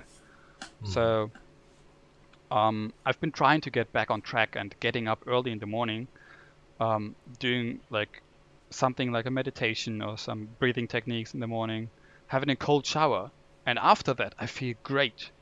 And I think if I do that, and this is the time after I do my shower and then get out, if I have 1 or 2 hours I could spend learning, I think I would just start to learn things like really, really fast, because my mind is clear. I just went through a stressful situation, so my brain is like really, really pumping and feeling good and wanting to do something, is ready to take up new information. And I think that's one of the things that really could help you learn or get better at learning. If you once get a specific time to focus after you have a stressful period, so after you do something stressful like working out or like cold showers or something, then take 1 or 2 hours on 100% focus on something you want to learn. So something you really are invested in as well. And then I think you get better quite quickly on this. Yeah, focus. That's interesting. Yeah, the image in my head is like, there's a rain, there's a storm. You wanna put an umbrella and protect that precious thing with an umbrella, so they don't get disturbed. Yeah, the 3 minutes thing is interesting. We should try that right now. I'll hold my breath. No, I'm just kidding. I did. Do you know Wim Hof? Wim Hof? No, I don't know. Doesn't ring a bell. No, you could Google him. He's a guy from Netherlands. He's also called like the Iceman because he has copious amounts of world records of standing in a cubic meter of ice or sitting in a cubic meter of ice. Wow. And it looks really cold. Yeah, he has like done like, I don't know, half an hour, something like in a cubic meter of ice, like boop, sitting in there. And doctors have looked at it. It's really impressive stuff he does. And the interesting thing is he has a breathing technique. He's been focusing on like explaining it to people. And one thing, I read one study, like a university in the Netherlands did, and they found out that he has the ability to control his autoimmune system. Through his breathing. What he does is he forces his body to make more adrenaline, and that stops him from and gets his immune system up and helps him against illnesses and the cold, the flu. And there's one specific quite famous from him quite famous study he did is he took 5 normal people, 1 week, and gave them his breathing technique to say, you got to do this to get better. And they had him and his 5 pupils, and then 5 other people that were like the normal people that are just the control group. And what they did is they gave everyone like killed virus shells, like the flu virus shells, like vaccines, kind of. Yeah, intravenous, like in their IV, in the bloodstream IV. And what they did is like that gives them like feeling uncomfortable, so like basically flu-like symptoms after an hour of them being injected, and then after another hour or so you'll be completely fine again. So nothing wild, but something really to figure out how this technique really changed it. And when he was allowed with his other 5 pupils to do his breathing technique, like which is basically a little bit of hyperventilation. And what they found is that he and his pupils, which learned it for 1 week, didn't really have any changes through their bodies. They didn't feel sick, they didn't have headaches, but they were laying in the bed and like concentrating on this breathing for half an hour. And the other ones showed normal flu-like symptoms. So within this study, he basically just showed that within, of course, a really small amount of people, that it is possible to control that and to force your body in a aroused state of like stress just from breathing differently. Yeah, it's very interesting. I've sometimes done that, and it helped me out to really calm down as well. And it helped me out because he suggests you do the breathing technique and then hop into a cold shower or an ice bath. And it's impressive. Like, I have not done it for 1 year straight, like every day, but I've felt like so 2 years ago I had after every shower I had like pustules, like ulcers in my on my arm or something, like like hives, hives. Like when like basically similar hives. to what we have, allergies, similar. Yes, and it had a lot to do with allergies as well. And I had that every day, and I was itchy every day. So, and then I did this breathing technique for like 4 months throughout winter. Yeah. And after that, it just stopped. It got way less of itchiness, and it just suddenly the next year in the winter I didn't have it anymore. This allergic reaction. So I don't know if that breathing technique or that did it for me, but a lot of people with autoimmune diseases and something tell that his technique is really helping a lot of those kind of diseases, and I feel like it's also helping in terms of like, like concentration, because after you do this, after you flush it out your body, have a cold shower, boom, you're ready to go, because well, I at least in this one moment always think like, well, who else in my company is this crazy to do this stuff? So look, I'm the best here. I can do everything now. Yeah, I see. Yeah, it's definitely interesting.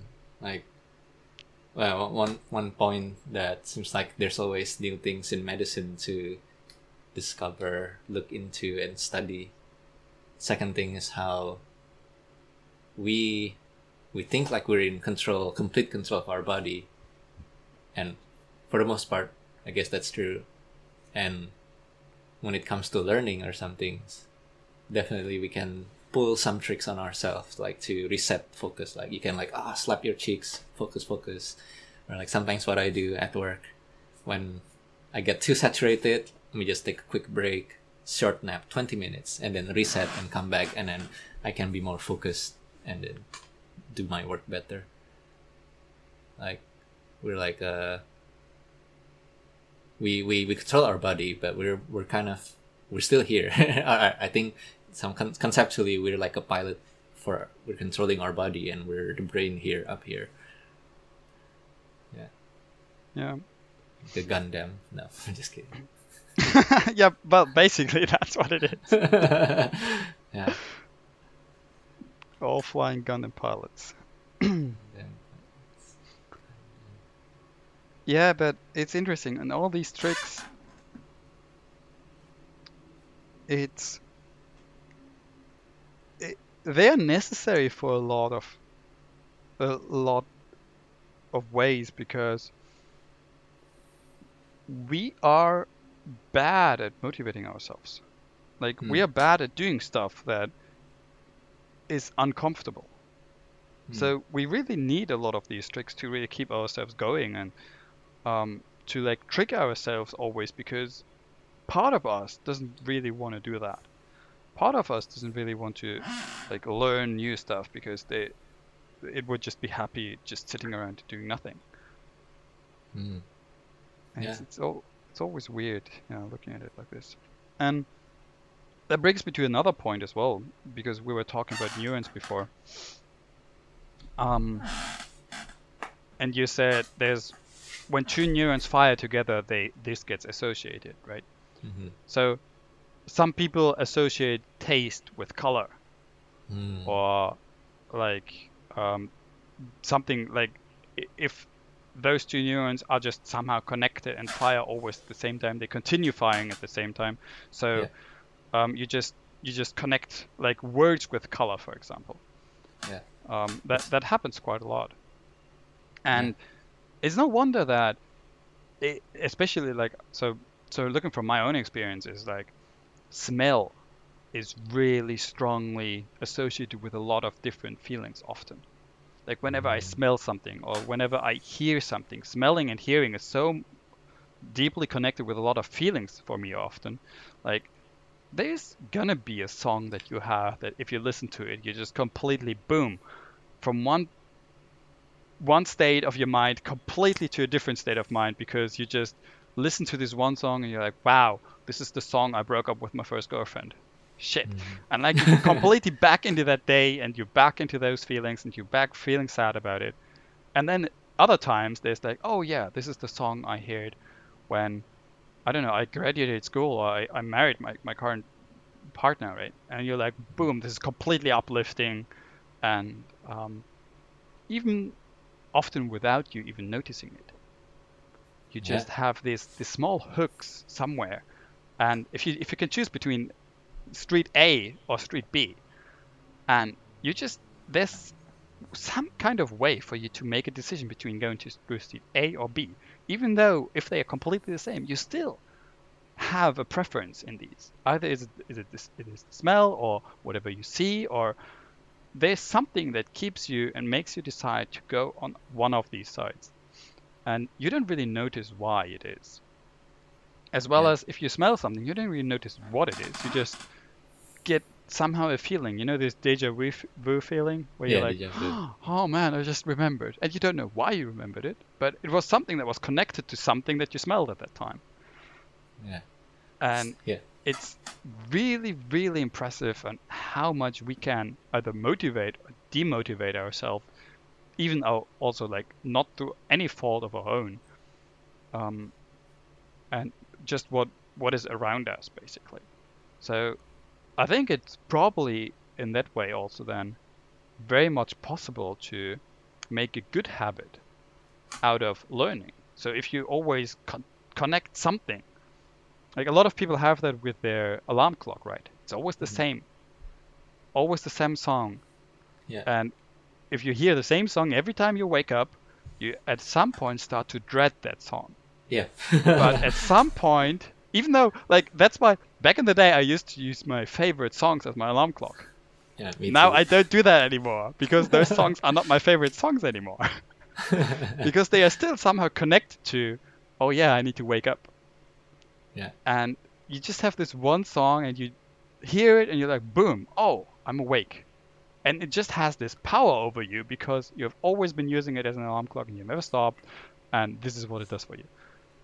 Yeah.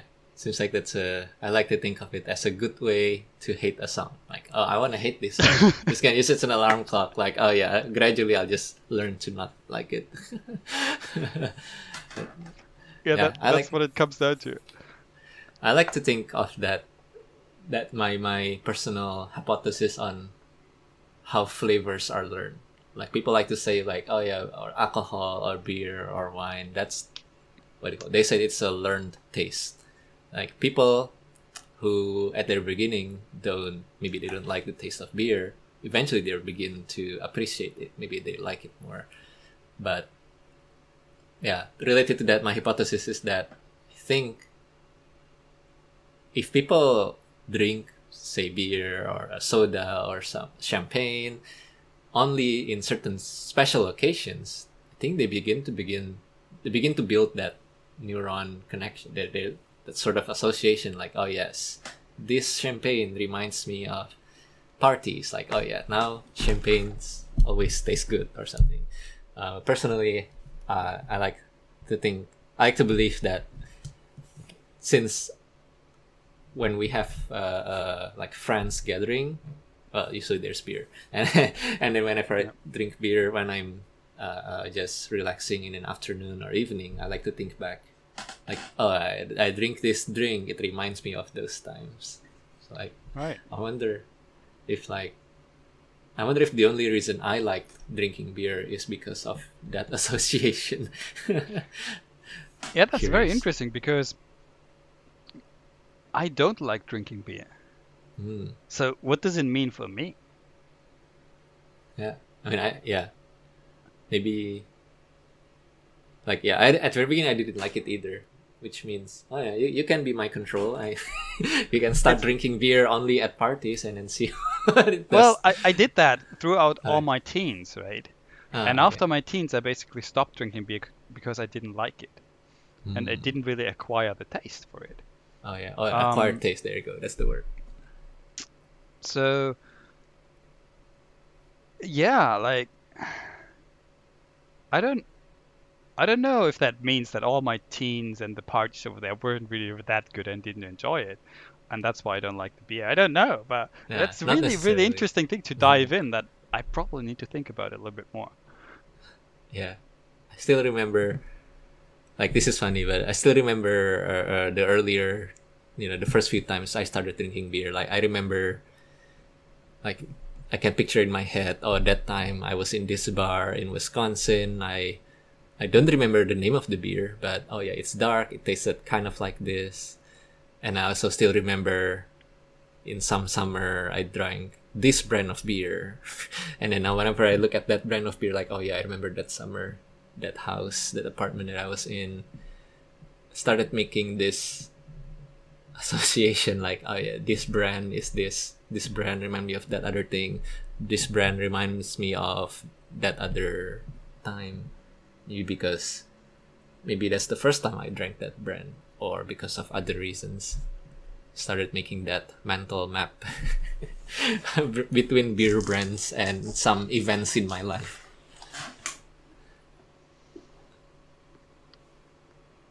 Yeah, Yeah. I had the same like deja vu moment right now when you said that Mhm. you have this mental map connected between beer and situations, but Yeah. I don't know what I wanted to say. But I That's had a okay. similar I have a similar thing, um, and there it goes again, right? See, this is the connection, right? You said something, and I connected it to something else, and this connected to what I wanted to say, but I just suddenly forgot because it's just such a shallow Mm. moment. There's just such a like, no, shallow is not the correct word. It's like such a fleeting moment, Mm. where you just make this association, and you can't always really grasp it. Yeah. Maybe we're all like neurons. If each human is a neuron, you just keep on saying things and it'll trigger responses in other people.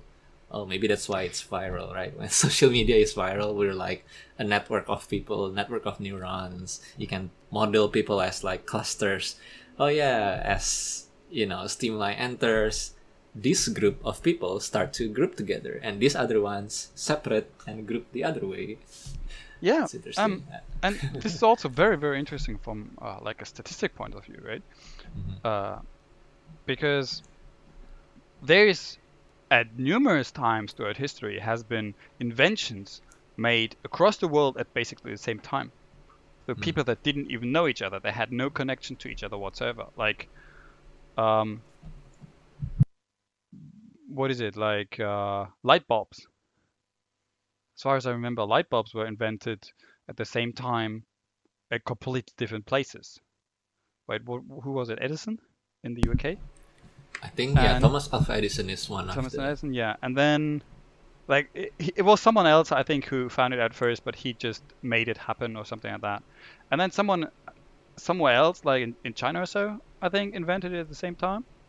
And then other things like there's numerous things of numerous accounts of this happening throughout history. So yeah, like the question really is it like the cars for example as well, Mhm.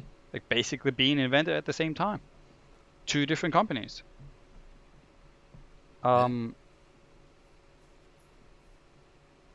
It's interesting and that they all. Oh, sorry, good. yeah, go ahead. Oh, yeah, I was gonna comment. It's interesting that eventually the cars, even though different countries, different people, they probably all started from different ideas and different design. But now, after a long time pass, they converge to some similar ideas. Maybe like they respond to markets or like how people behave. It's interesting that they'll converge to one thing and probably remain undisturbed for a while until in some point in the future there's an innovation like, wow, actually if you do this it'll completely change the game, and then cars all started uh, going one direction, I guess. Well, I think we're seeing this currently with electric cars. Mm-hmm. Look how like Tesla for example is rated. It's rated Mm-hmm. so high on the stock index. Yeah. I mean, recently I think it dropped a Yeah. lot, but like Yeah. it's rated so much higher than all the established long-term, really big companies that make cars like Benz or like Mercedes, which is Benz, or like Daimler, I don't know, but like so much higher, even though it's just like this small company that is just hyped up, And right? they don't sell, not close the number of the volume of sales, right? No, not at all. Yeah. And from my experience here, from what my colleagues have told me, like the experience of buying a Tesla in Germany is really bad as well, because Oh, really? everyone working at Tesla is just, well, basically a cock, right? Everyone is like really stuck up, and we're like, oh yeah, we are the best company, so you just gotta deal with it. So a friend of mine recently bought a Tesla, and he needed to get it from the delivery place, right? So they didn't deliver it to his house, so he needed to go there and get it. So he went over, and what they did is they told him, well, here's the plaques, and there's the keys. The car is standing somewhere outside, so you got to find it yourself. It's like, what? Wow. Why do you can't just show it to me? Yeah. And Wow. no, they just so he need to go find his car and then put his own like number plate on there as well, Mhm. instead of them doing that. Wow. And within the same time, he still also needed to check his car for like any damages or scratches when it was coming out of production. And Yeah. he needed to do that basically also in the same time. And they handed him the keys, and basically after he came back, the time was already over Oh wow. of saying, well, yeah, I found the scratch. And they're like, well, so they could have basically said, well, you found the scratch, you're 30 minutes over, so no warranty. Like, Wow. it's like that was the experience he told me how it was here in Germany. It felt weird. It's pretty weird. Yeah. Like when I bought. Oh, sorry. Go ahead. Go ahead. I was gonna say when I bought. Yeah, when I bought the car that I currently have. I think. Shoot, I didn't remember. I didn't remember if they showed me. Like I think I think they did. They walked me near the car and like, okay, here's the car, here's the key, and this was a Honda. It's not even a really nice Honda. It's just a cheaper. It's a used car, maybe like 11 years old, 10 years old. But it's just different. I'm very surprised that even a more brand that's considered more luxurious, they don't. I guess they have very different levels of customer service. Yeah, I mean, I can't speak for anyone out there buying a Tesla, and I don't want to talk bad about the company either. It's just this one story I got from one of my friends, and even if like I still wouldn't be put off from buying a Tesla if I could, or if I wanted to especially, but like it feels weird that sometimes a lot of these hyped places tend to really have a good reputation but bad reputation for something else. So it's like always a trade-off, it feels like. And where I wanted to go with this one is basically saying that yes, we are currently seeing that happen right now, right? There's new innovation, e-cars coming out, electronic cars, and everyone wants to have one of those. So the automobile industry is changing quite a lot right now. Yeah, it's a big change. Wonder. I hope he'll go alright in the end. I think I read somewhere, like, yes, it's electricity. The car doesn't produce emission, but let's not forget what produced the electricity in the first place, right? Right. That, like in some places, it's cleaner. Like maybe some place they don't use coal or very little coal. They have a mix of solar and wind, etc. So that's actually a very stark positive. Like at the very minimum, one could model. Oh yeah, switching from a combustion engine car to electric vehicle means you move the pollution out of the cities, out of the towns, out of where you're driving. Move the emission to where the electricity is produced. Maybe you have a gas power plant somewhere far from cities. So that's one step. But the next step might be, well, the sources of electricity might be compound. Maybe it's coming from multiple sources: nuclear, wind, solar, coal, those things. So as the power plant gets updated, as more power plants are being retired, that composition of emission will change. I think that it's definitely an interesting change. Although there's also some other critics about the components of the batteries. Correct. they don't, they're not necessarily perfectly clean. Like they must be taken from these mines somewhere, and they're rare. Maybe the technique of making these ores more pure, maybe that's, and the production of these batteries might have other costs associated to it. So I wonder how all of this research, I think it's probably still ongoing. Maybe it's, I don't know where the state is, but I'm hoping it's a net benefit, right? Net green. If it's a car, a car is still a car, right? Like it still has brakes and still have tires, and then the tires, when you brake it, what do you call it, with friction, some of the particles of the tires, I mean, I read this somewhere, electric vehicles are still have some negatives to it, but it's still better than an internal combustion engine car to a certain degree. Yeah, I don't know where the current census or consensus is either. Mm-hmm. But I like the premise of having a cleaner environment around the places we live at, Mm-hmm. and a cleaner environment and less impact on the greenhouse gases at changing. Oh, excuse me.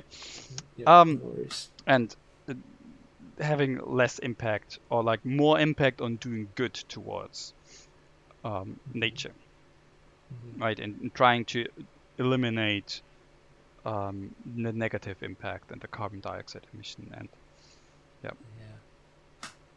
Yeah, recently I got, I think a few weeks ago, I received a mail from my electric utility provider. They mailed me, I think it was just sort of a state of, hey, here's what we're doing. Here's, well, okay, I guess I get to the point. The interesting part there is they showed me the composition of where my electricity comes from. I don't remember the numbers, but there's actually a non-trivial portion of nuclear. That's my electricity comes from nuclear. That's still interesting. I didn't realize that California is powered by nuclear, but I think that probably makes sense. Because I thought people here don't like nuclear. That's what I thought. Yeah, even if it's not liked, but like right, a lot of people don't really know that, right? Where it comes from. Because I think one of the biggest changes you can do nowadays is change who provides the electricity for you. Like, do you get green electricity or not green electricity? And there's probably a much bigger change than forcing somebody to change the car they are driving, right? Because there's so much more electricity going inside your house right now with your bathtub and your daily groceries and everything you need to power, the lighting, and like there's so much more electricity going in there than you pump out in terms of like when you're driving your car a little bit on a daily basis, I feel like. So I think that is also a big change that most people really like overlook when they talk about being like wanting to have an impact or a positive impact on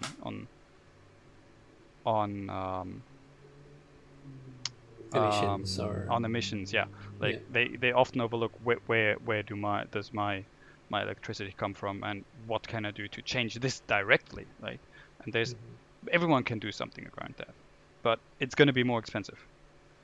And we have always been hard or like difficult to move people's hearts by giving them an alternative that is more expensive.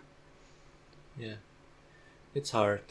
Politically, it's also hard because you don't wanna, or politicians don't wanna upset their voter base, right? And also, people, I guess it's, some people will say it's unfair that increasing prices, like some people are more affected than others.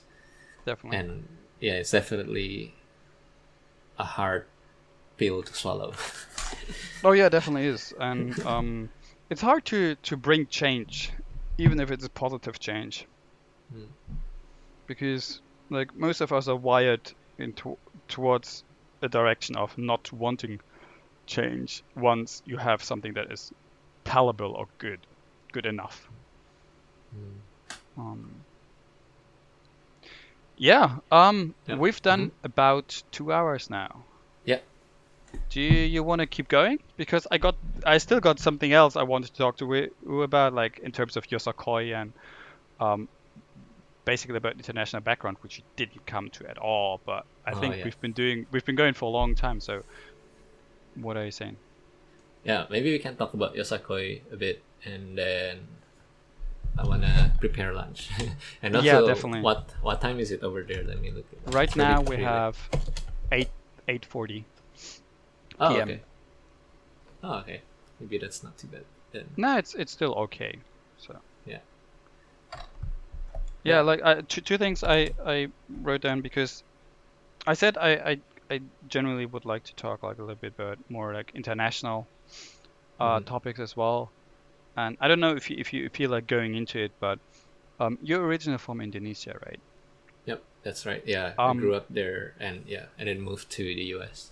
yeah. How come you're working and living in the US now? And How come? Oh, like, well. what is Sorry. the kind of experience you're making here in the US right now? And um, did it help you to like um feel like be open towards new things and stuff like this? Yeah. Thing is, it is kind of hard to say definitely because we don't have a control group, right? There's not two of me. I cannot be in multiple countries and compare the result. Yeah, right, And definitely. but I think uh, it's interesting. I mean, I wonder how much of how I change as a person is due to just maturing in general. How much is because of the peers, the people I hang out with, versus would this be different if this was in the US versus Australia or other places in the world, Indonesia or Japan. And I think when I moved here, that was for college, and so I think being in a college environment definitely put that sort of, I'm still learning, right? I'm still learning. Hey, I've just arrived in the USA. Let me learn what people talk about, what the people is like, and that gives me the first impression of what US is like, and how it changes, how whether I'm more open to things.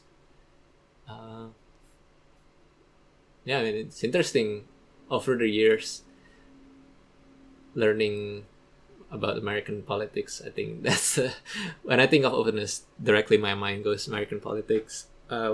Before I moved to the US, I learned, there was like a small handbook where like, here are the kind of topics people or American people like to do for small talks, and then that like people like small talks. Don't be surprised if a stranger strikes a small talk with you. That's just what they do. And then sample of topics are like weather, or like weather is pretty safe to talk about, or Yeah. like what they're doing. And then the big no-nos are like politics or religion. And then sports was also in there. Like if you're not sure what team the person you're talking to likes, you probably don't want to talk about sports yet, because you might, let's say I don't know, rugby or American football, team A versus team B. Maybe this person really likes team B. You don't want to talk about, oh yeah, that last game last night was pretty good, right? Exciting. But maybe in that game, team B was being obliterated. Maybe there's like a sensitive thing. I don't know. Maybe people are really into sports teams. There's like a very strong, what do you call that? They maybe, I don't know. This is, I haven't met this many people that are really strongly into some teams, but they really identify a lot with the team that they are supporting. And I thought, yeah, that's interesting. Yeah, in American politics, like when I crime here. Like, I don't know why people don't want to talk about politics. You know, it seems like an important thing that adults should talk about. And then now it's 2020. Like, oh yeah, I see now why talking about politics, unless it's a person that you really know, or it's your friends, you probably don't want to talk about politics. Maybe But not even your coworker. You don't want to talk about it. how is it? In your daily life? Because we have the exact same thing. I know that from my from going to America as well, and I know that from my own home country, from Germany as well. That you say small talk is supposed to be about this and this and this, and politics is one of the things, and religion is one of the things that's bad. Mhm. How do you notice it in your day-to-day life?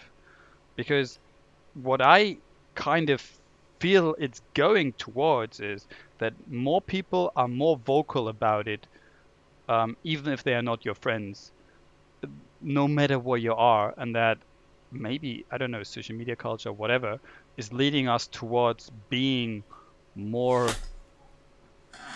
like open with our ideas of politics and discussing it anywhere and everywhere we go. So I feel like nowadays in my normal repertoire of small talk, politics is one of the things that just comes up Mhm. somehow, not even through my fault of my own. And if I don't even want to talk about it and don't talk about it, somehow someone just puts it out there. And if you don't want to offend someone, you just talk around the topics and go to some other thing, and foreign politics maybe, but like politics is some of the biggest small talk topics I see out there in like in my mind right now. Hmm. Yeah, I mean, I guess I'm more. I don't spend much time with people that I don't really know about, so I think I'm slightly biased in some way. People that I more frequently talk about are friends that are already close to begin with. So in that case, usually talking about politics are more okay. But if we're talking about people I just met, then I don't bring up politics. They don't bring up politics, unless it's something that's really really big. Like, for example, okay, closer to the beginning of the year, sometimes topic that arose were like Brexit. Like, oh, is Brexit actually happening? I saw it in the news. Yeah. Like, it's supposed to happen this day, but it didn't happen. Like, la la la la. Oh yeah, that situation is really difficult, huh? And so I think in practice, at least anecdotally speaking, for where I am, yeah, unless it's a very very commonly accepted topic, something that's really big and you can be certain of, people don't really bring up politics. Maybe they'll discuss Yes. it at a surface, but not into detail. Yeah, like that's definitely a thing I would totally agree with you. Like Mm. the surface discussions, because on that you can easily bail out and say, Mm, yeah, yeah, yeah, well, okay, this is fine, like, and you don't really get into bigger discussions. yeah. But it's interesting to me that you said Brexit, Mhm. um, and not anything about like that's coming up in the US where you're living right now. So Mm. do you think that might has to do with um, that foreign politics are easier to talk about? I think not necessarily. I think this was. I guess I chose an example. Just happens because at the time, this was maybe like January, February, so it's still pretty Right. far away Okay.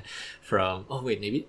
Shit, was it this year? Maybe it was last year. When was Brexit supposed to happen again? I Well, don't even know. I there's two forgot. dates. There's one date last year Mm. when they did everything and they wanted to get out, but Mm-hmm. until this year, I think in no December this year, they need to finish it up. So they are Mm. basically out and have, but for the most part, like they have pulled everything out, but there's still things that they kept in the EU, like they don't need a visa and everything of like that is still like kept in place. Huh. Same as the Ireland or what is it, Eastland? No, Ireland Oh, problem. yeah, Good Friday Um, Agreement. That stuff. yeah. Yeah. But Okay. So I that's think. Mhm. Sorry. Good. that's coming. That's happening as well, like or supposed to happen later this year, and it started right now again with discussions about like what's happening Will they have a deal or will it be no deal and stuff like this? Yeah. Yeah, I think that was last year. I think this was 2019 when this example about Brexit that I brought. I remember it is definitely 2019 because now that I think of it, my then manager was present when we were talking at lunch.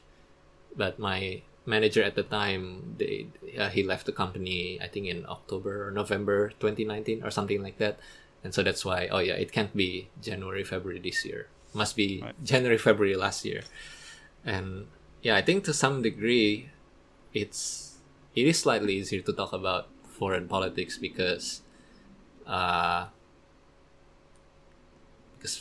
probably, let's see, like if I'm talking to an American, let's say, I don't want to be talking if they're already, let's say, I don't want to talk bad if they subscribe to a certain position or something, right? Like maybe about immigration or about free healthcare, about these things. Like I don't want to, like if I feel that, I think that if I even bring a small part of it, it might snowball into something bigger. And that's why even non-controversial things, like I wouldn't even start talking about it if it's not a person that I already know very well. But foreign politics, like usually it's more it's easier to talk about because they don't really have, like, we don't have Americans don't really have a say in what Brexit does, or like they don't they don't have a skin in the game. So I think I think the difference is the emotional connection there. Mm-hmm. That you don't really have that deep an emotional connection to foreign politics as you have to politics in the country we're living at. Yeah. That makes a lot of sense, yeah. But how do you feel about like that becoming more like the norm of small talk, getting more like politics becoming much more general thing, like quite accepted to talk about? Do you feel like that is happening or not? I'm not sure. And the thing is, even if I suspect that here, at least San Francisco area in California, I think people have a good confidence that the other people that they're talking to are also subscribing to the same values, because I think historically California and San Francisco, the people who live here and stay here, they all lean the same way to political ideas. Right. Like, it's not like, say, I don't know, maybe Florida or some other states that are more mixed. I imagine in those states where the people there are of mixed political beliefs, and maybe you're in the gas station or in the supermarket, you don't want to talk bad about some political party because who knows, maybe the person you're talking to is actually a supporter of the other political party. You don't want to accidentally upset them or like cause a scene in the supermarket where you're yelling or debating or whatever. But over here, I completely get that. Yeah, definitely. Yeah, I think different places must probably have different experience. Yeah. Mm-hmm. Yeah, I don't know if political talking, I think definitely as it becomes closer and closer to the election this year, maybe we'll talk about it, even in small election. Like, I don't know, like, looking forward to that election, or can't. Who knows what will happen as well, right? I think because American politics is also quite hyped up everywhere in the world. Like somehow everyone just seems to be talking about it. And all the news everywhere, news media are full of that. And so while a lot of people like to distance themselves from that, it's actually it's an event that keeps the whole world moving right now. So I find that really interesting in itself. It's a very interesting loop that people are interested in this, therefore media will show it. But if media show it, then new people will probably still get interested to it. Yeah. Like, to be honest, I'm not really interested in politics most of the time. Most of the time I try to not talk about politics, but it somehow just crawls up on you and just boom, smacks you and then got you, and then you're within a discussion about politics.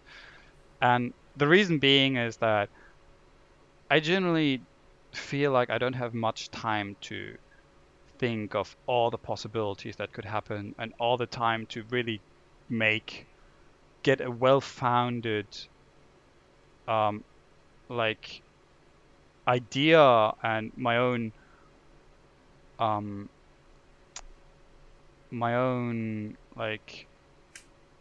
to figure out my own aspects and my ideas of everything. And I feel like I have way less time to do that. And like there's people out there that just spend all their days just researching this one single topic within politics, like this one single topic. Like, I don't know, for example, like what can we do? Like maybe like immigration. Playgrounds. Playgrounds, Immigration, okay. or like playgrounds in neighborhoods for families, or something like that. Like, people really spend a lot of their days just focusing this one topic, and you heard of it, but you never think it's bad, or like, and then you start to get into discussion, and then I somehow always feel like I can never match up to anybody I'm talking to, and whenever we talk about it, I feel like I'm much more the person that wants to listen and to learn more about it, because I can't spend all my time researching and reading about politics, because yes, while it is necessary for me, it's not what drives me and keeps me interested, because I have so many other things I'm interested in, and so many other books or YouTube videos or like interesting stuff to read and watch, that I don't really want to spend all my time researching or figuring out what the correct like view, or like the best view for me in politics is right now. Yeah. Of course, I have my own ideas and aspects about everything, but I still feel that it tends to get really difficult if you want to get like a discussion, because people are very judgmental nowadays, and really feeling that once they know something, they know that they are on the right path, and they're going to try to really convince you that they are correct. And I don't feel that has much to do with a normal conversation anymore, because this is just you showing me how much better you are and wanting me to accept your opinion, which I don't necessarily agree to. It's just, in the end, it's something I don't really know much about, so I don't want to talk about it. So in the end, I'm going ahead and say, look, I don't know. Just you explain me your position. I can't say I will like it or completely subscribe to it right now. It's just for me to learn. So if you have something you could tell me and explain to me, that's fine. But don't make me agree to you at this one point. Just try to explain it to me and give me some time to spend, maybe, I don't know, within the next month, find some time to read up on it. Don't force me to do it immediately, or don't force me to really subscribe to your idea right now. And I think that's part of the issue as well, that it's so polarizing and pulling in that a lot of people really like to stick with their own ideas and force them upon you. Yeah, I think you and I probably were kind of similar in the sense that to have a good informed decision, like do I want to support this or not support this or some other thing, we want to get to the bottom. We're going to know as many facts as possible, but there's just not much time to learn about everything.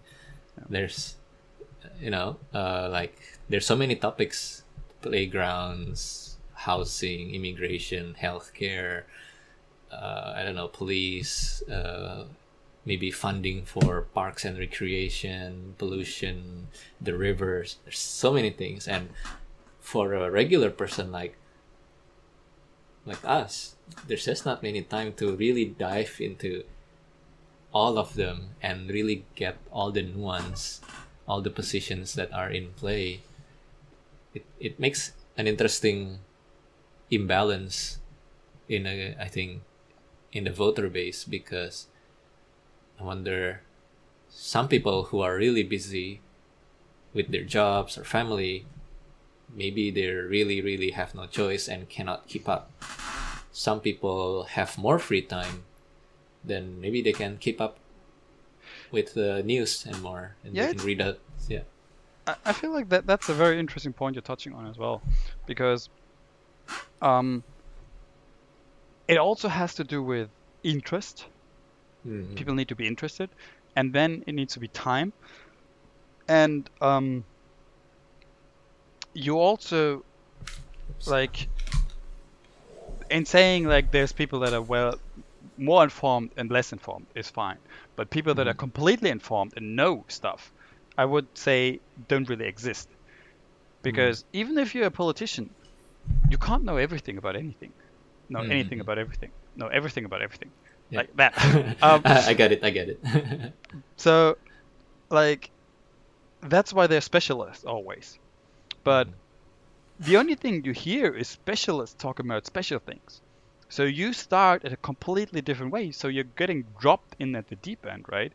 Like, there's not a normal person talking about like relativity theory out there and saying, oh yeah, I think it works like this and this.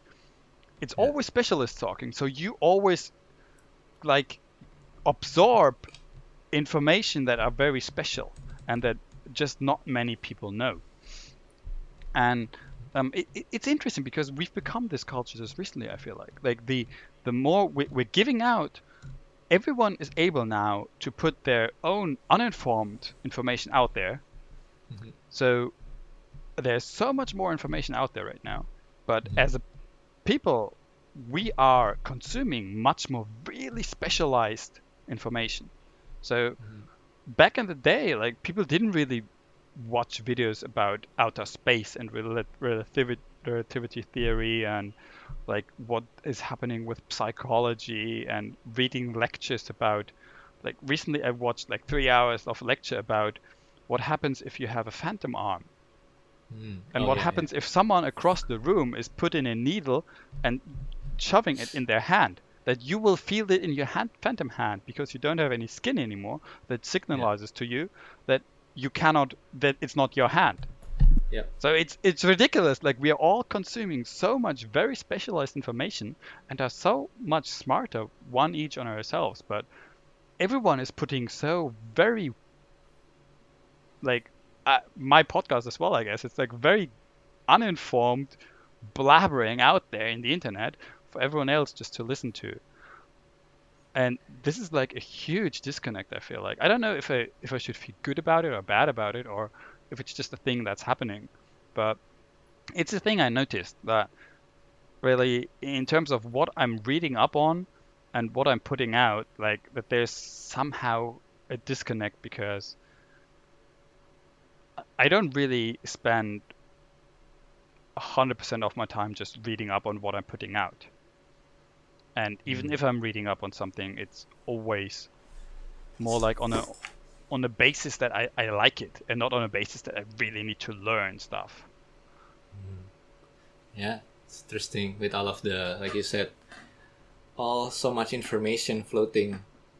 I think that's probably one of the difficult problems that we have in this modern age. Like, part of it is trust, because now that there's so many sources, so many information, you can't spend time to read all of them. People might revert to having to trust some key figures, maybe journalists, papers, scientific journals, or whatever, who have a good track record of, doing pretty consistent or pretty truthful reporting. But at the same time, you kind of really want to have people who report things outside of an authority, a controlled place, right? Because if everything, in the extreme case, if the only things people read are from TV or media or approved scientific journals, right? I think there's something.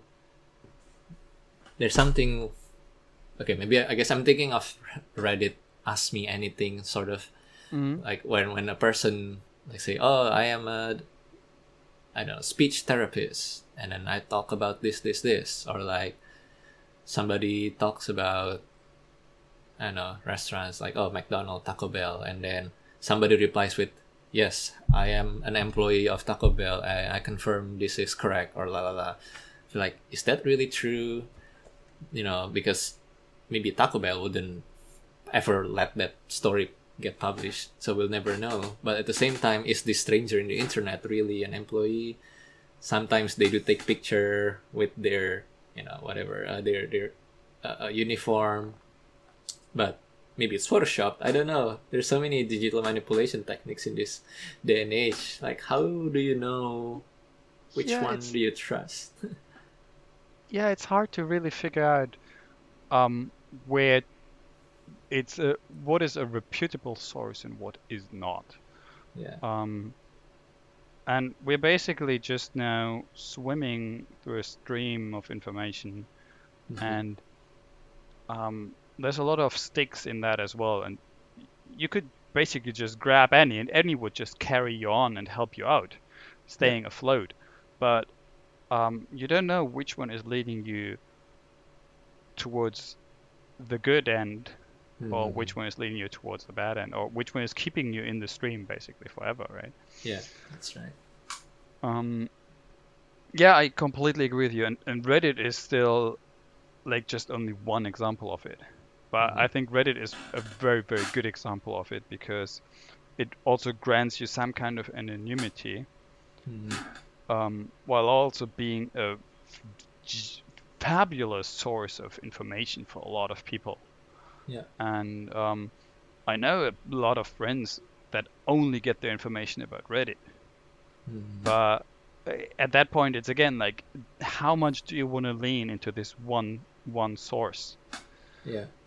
And I think throughout history, a lot of these forums or like places where anonym people can like post information have always been good, but should not have been the only place where you get your information from. So I think nowadays we are all ourselves, and which is why I guess why a lot of people have so many anxiety issues as well, that it's too much, that we are all ourselves forced to figure out what the right thing is. So we always need to reevaluate and reinterpret and rethink what we believe, and we need to really make a really good effort to get out of our own bubble and our own bubble of information, because I,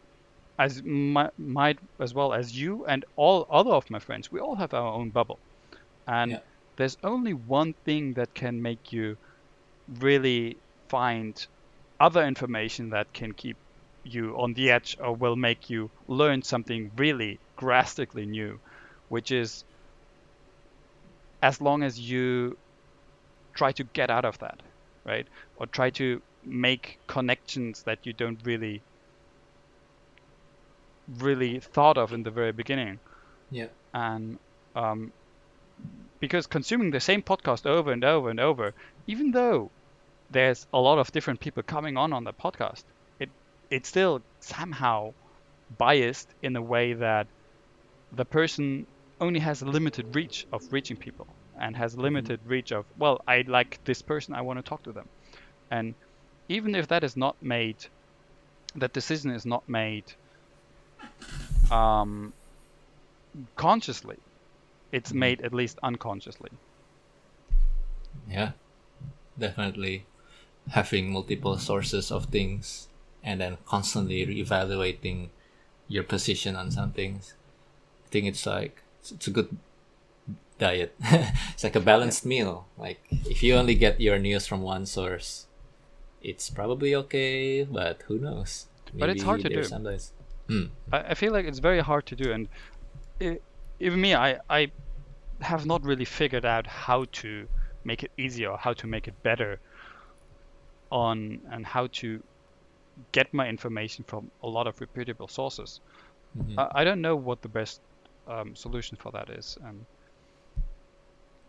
I also don't know if anybody found a better solution either, because I still think we as humanity, a lot of us are still trying to figure out the same issues, but everyone is trying to figure out in their own way, because we can't, even though we can learn from each other, we can't really take the boilerplate that you have and apply it to yourself, right? I can't take your boilerplate and say, okay, what Daniel did was perfect and everything correct, so I just take it to me and do the same thing, I will not have the same outcome.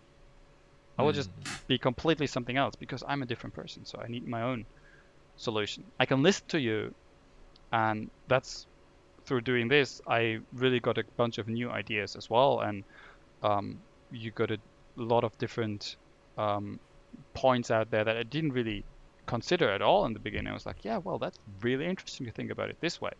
So I Mm. can take your ideas and think about it, but in the end, what would need to happen is I need to learn from you and adapt them to myself. I Mm. can't really just take the boilerplate and say, okay, well, dancing is what gave you this great body, so I'm just going to do the same thing. And you have two left feet, or you can't really dance because your knees are not made for it, and that won't help you.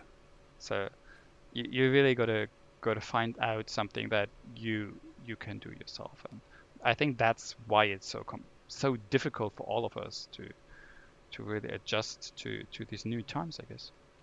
Yeah, that completely reminds me. Just yesterday, I was reading someone's blog post about how correlation is not causation.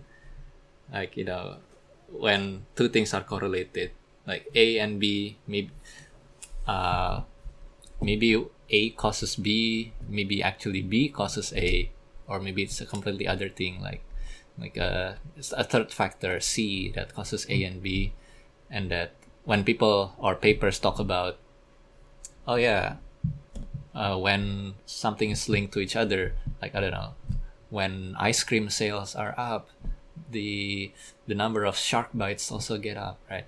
That's Yeah, yeah. that's in that kind of example, I think it's very obvious that ice cream sales and shark don't have anything causal between them. Must be a third factor, like, oh, it's summer, huh? But when things are when there are other things that are very seemingly very convincing looking, like you see in media, or like in politicians talk about it, like, oh yeah, this is linked to some other thing. Like, okay, I don't have an example in my head right now, but it's very tempting to just assume that the first thing they mention is causing the other thing, but it's not necessarily true. And even if it did, does that mean they both go up together, or they go opposite ways? Like, what does even linked mean when they say, like, it's very, very easy, very tempting for people to make, like, misleading, maybe intentionally or unintentionally. It's very easy to make misleading sentences. Mm. And people, especially to get clicks or views on your articles, like, you can make a paper or some article that's written, maybe the title is linked or etc., but then when you're writing in the abstract or in the paragraph, you insert some sneakily, like, oh, it's causing A and B, and then people will start thinking that, oh yeah, A causes B, even though that's really not what it's all about. People should read the data, but yeah. Yeah, it's difficult. I think the only thing we can do is stay open and try to think about stuff and try to accept other people's viewpoints as well, and Mm. not just accept them, but just take them in, think about them, and then take them for what they are, the opinion of someone else. And if you want to make this opinion into your opinion, and if you want to change your opinion, you can do that. That's completely fine. But that's all what's going to happen throughout your doing. So you can't really give someone else the handle and say, give me my opinion. But it doesn't work this way. Yeah.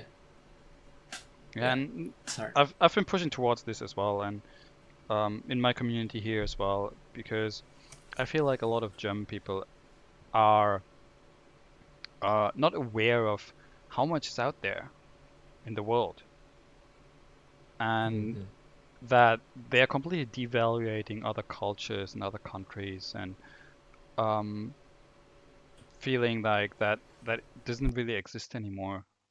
And I understand it's completely hard to figure all of that out and to evaluate all of that for yourself, that all the other countries are millions of other people living there, millions of lives, fathers, mothers, children, babies, while it is it's really, really difficult to grasp all of that, and nobody has the amount of bandwidth in their head to just understand all of this.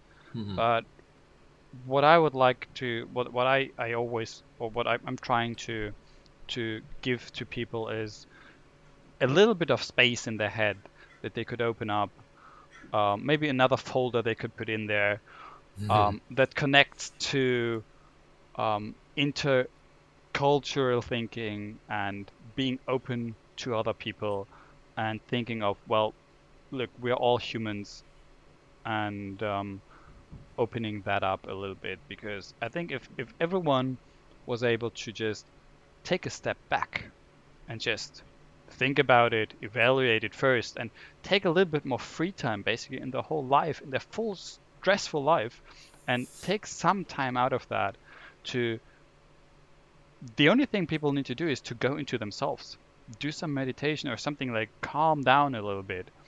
Every weekend, spend 1 hour going outside, calm down, just walking through a park, breathing in what nature feels like, feeling nature, feeling the grass, breathing in what nature smells like the horse shit over there and the ammonia, or whatever it is, but something that helps you to calm down and to think about things without the need of feeling stressed and of feeling the stress pushing you towards needing only to take 2 minutes to evaluate this, and your job and like time is pushing you towards your death. No, that it doesn't really matter. We should still spend our time living much more than pressing on. Yeah. And part of me is still learning that, of course, throughout this podcast, throughout my life, throughout my habits, which have changed recently. And I'm definitely no way near being good and incorporated this in my life yet, but I, for myself, think I'm striving, and I'd like to keep help other people strive as well. Yeah, gotta keep on progressing. Yeah. Okay. Let's wrap it up in maybe like let's 15 wrap it minutes up. or so. Oh, we have like 10-15 minutes. You don't have to wrap it up right now. But... No, but I'm completely fine with it. We have been going for almost 3 hours. So how do you feel right now? Because you, after I asked you to come on, you said, well, I don't sure if we even have enough topics to talk about for 1 hour. So, we do. Turns out. As it turns out, it's quite impressive. Mm. And I had the same thing happen with another friend before. And he told me afterwards, it's crazy. Like, it's being so much focused on the other person and a conversation for 3 hours. This is not something you would have in your normal daily life, right? You wouldn't do this within your job or in your busy day when you need to go to your workout after job and then go to bed and still learn and read something and push the politics, news, or something, cram it in between, because everything is just completely compressed. Mm-hmm. So it's like, I don't know, a time machine basically, right? Sitting down, you have just the other person's thoughts in your head going directly in through the headset, and the only thing you basically listen to is the other person's voice. And it's totally I don't have it's crazy. I'm still quite new to this because I've only been doing this podcast for 2 months now, but the more and more I do it, the more it feels like this is something that is completely underappreciated by a lot of people. That long term of conversation and just talking about, like, I didn't really push you towards any topics, and you didn't push me towards any either. And I came into this wanting to talk a little bit more about Indonesia and a bit about Yosakoi. Did we talk about this at all? Not much. No, we barely. I don't think we talk about Indonesia at all, actually. Yeah. Yosakoi, we touched a little bit in the beginning. Yeah, but I mean about that's COVID, something yeah. we could always leave for another time. Then, Mm-hmm. but I believe it's really there's no like it's completely partly clear to me why podcasts are on the rise and why a lot of people enjoy podcasts because it's Mm-hmm. just a really true form of putting out information there. If you do it in this kind of format, and that you don't really have that in your normal day because everything is compressed. And if you put Mm-hmm. it in a podcast like this and you listen to 2.5 speeds or something, you get all the information and you feel like you're part of a really good conversation while driving your car to some other place. So Yeah. thank you. It is. Oh, sorry. Good. Yeah. Go ahead. I was gonna say, yeah, it is interesting when people talk in day-to-day conversations. Like I said, it usually doesn't last very long. But once a person or two or several people keep on talking up to a certain point, after it's long enough, you started. I wouldn't say lose control, but it's sometimes we talk about things that we weren't planning on talking before. Yeah. It's somewhat planned though. Of course, we still have some control where we're talking about, but it's interesting. Like you said, we didn't plan on talk about these things, but turns out the conversation just have a life on its own. It went this way. Yeah. It's And interesting. I feel like if you really leave everything out and just take it as it is, just have some time and just don't really look on your clock all the time and be mindful about the time. You don't really have a purpose for it because most conversations have a purpose, right? You want something. Yeah. You want to give something. You need something, and there's always a purpose behind it. But in this time, it's just an exchange of information, which, as boring as it may sound, really seems to be a really good thing to do. Yeah, we have some nuggets here and there that might be interesting to some other people. Yeah, hopefully. So again, thank you so much for making time. Oh, yeah, no problem. 3 hours, I think, is definitely a long commitment, but I think we went through a bunch of interesting stuff. So I gotta really skip through it again after to find out what we all went through. Yeah. We have some things for the future as well that we can still touch on if you feel like coming on again in the future. Yeah, maybe some other day. Yeah, definitely. Like I'd be down. Well, not any time because like look, it does take some time to produce these as well. Yeah. I mean, I assume that the calendar that you showed me are the spots that are available, right? Yeah, I'm generally only doing it on a weekend. Ah, okay. Today I actually had two planned. One didn't happen today, but I was quite happy that only one happened because then I was able to finish cooking my food, eating my food, and going to the election as well, which happened right now. So if I didn't, I would just that would be in 6-7 hours, basically a full workday on a Sunday, plus editing afterwards. So and you need to do everything like the laundry and all of that, which comes now before just going to bed. Yeah, for sure. But yeah, thank you so much. Okay, yeah. It was nice to see you again. Yeah, it was nice talking to you again as well.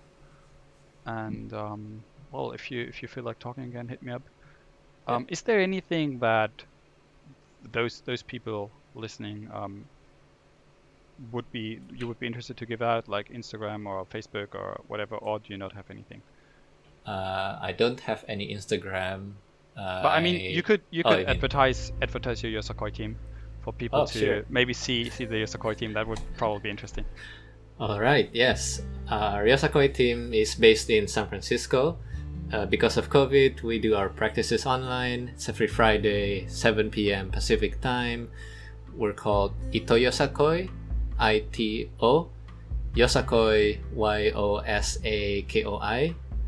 You can find us on Facebook, Instagram, YouTube, If you want to reach out to us, if you want to join our practice, see more of our stuff, invite us to a performance, send us an email at itoyosakoi@gmail.com. To borrow a phrase from my friend Thomas, since because of COVID things are online, this is a great time to start learning Yosakoi. I think I'll leave it at that. All right, thank you so much. Hey there. I hope you enjoyed this episode. This podcast is not sponsored or endorsed by anybody and just a result of my own work. If you like what I'm doing here, please consider sharing it with others. Also, feel free to reach out to me on my email address, beingwithmyself@posteo.org, or on my Instagram. Both of them are linked in the description. If you want to leave some feedback or thoughts, I'd love to hear from you. If you just want to say hi, you're more than welcome to do so too. Thank you so much for listening. I hope I see you next time.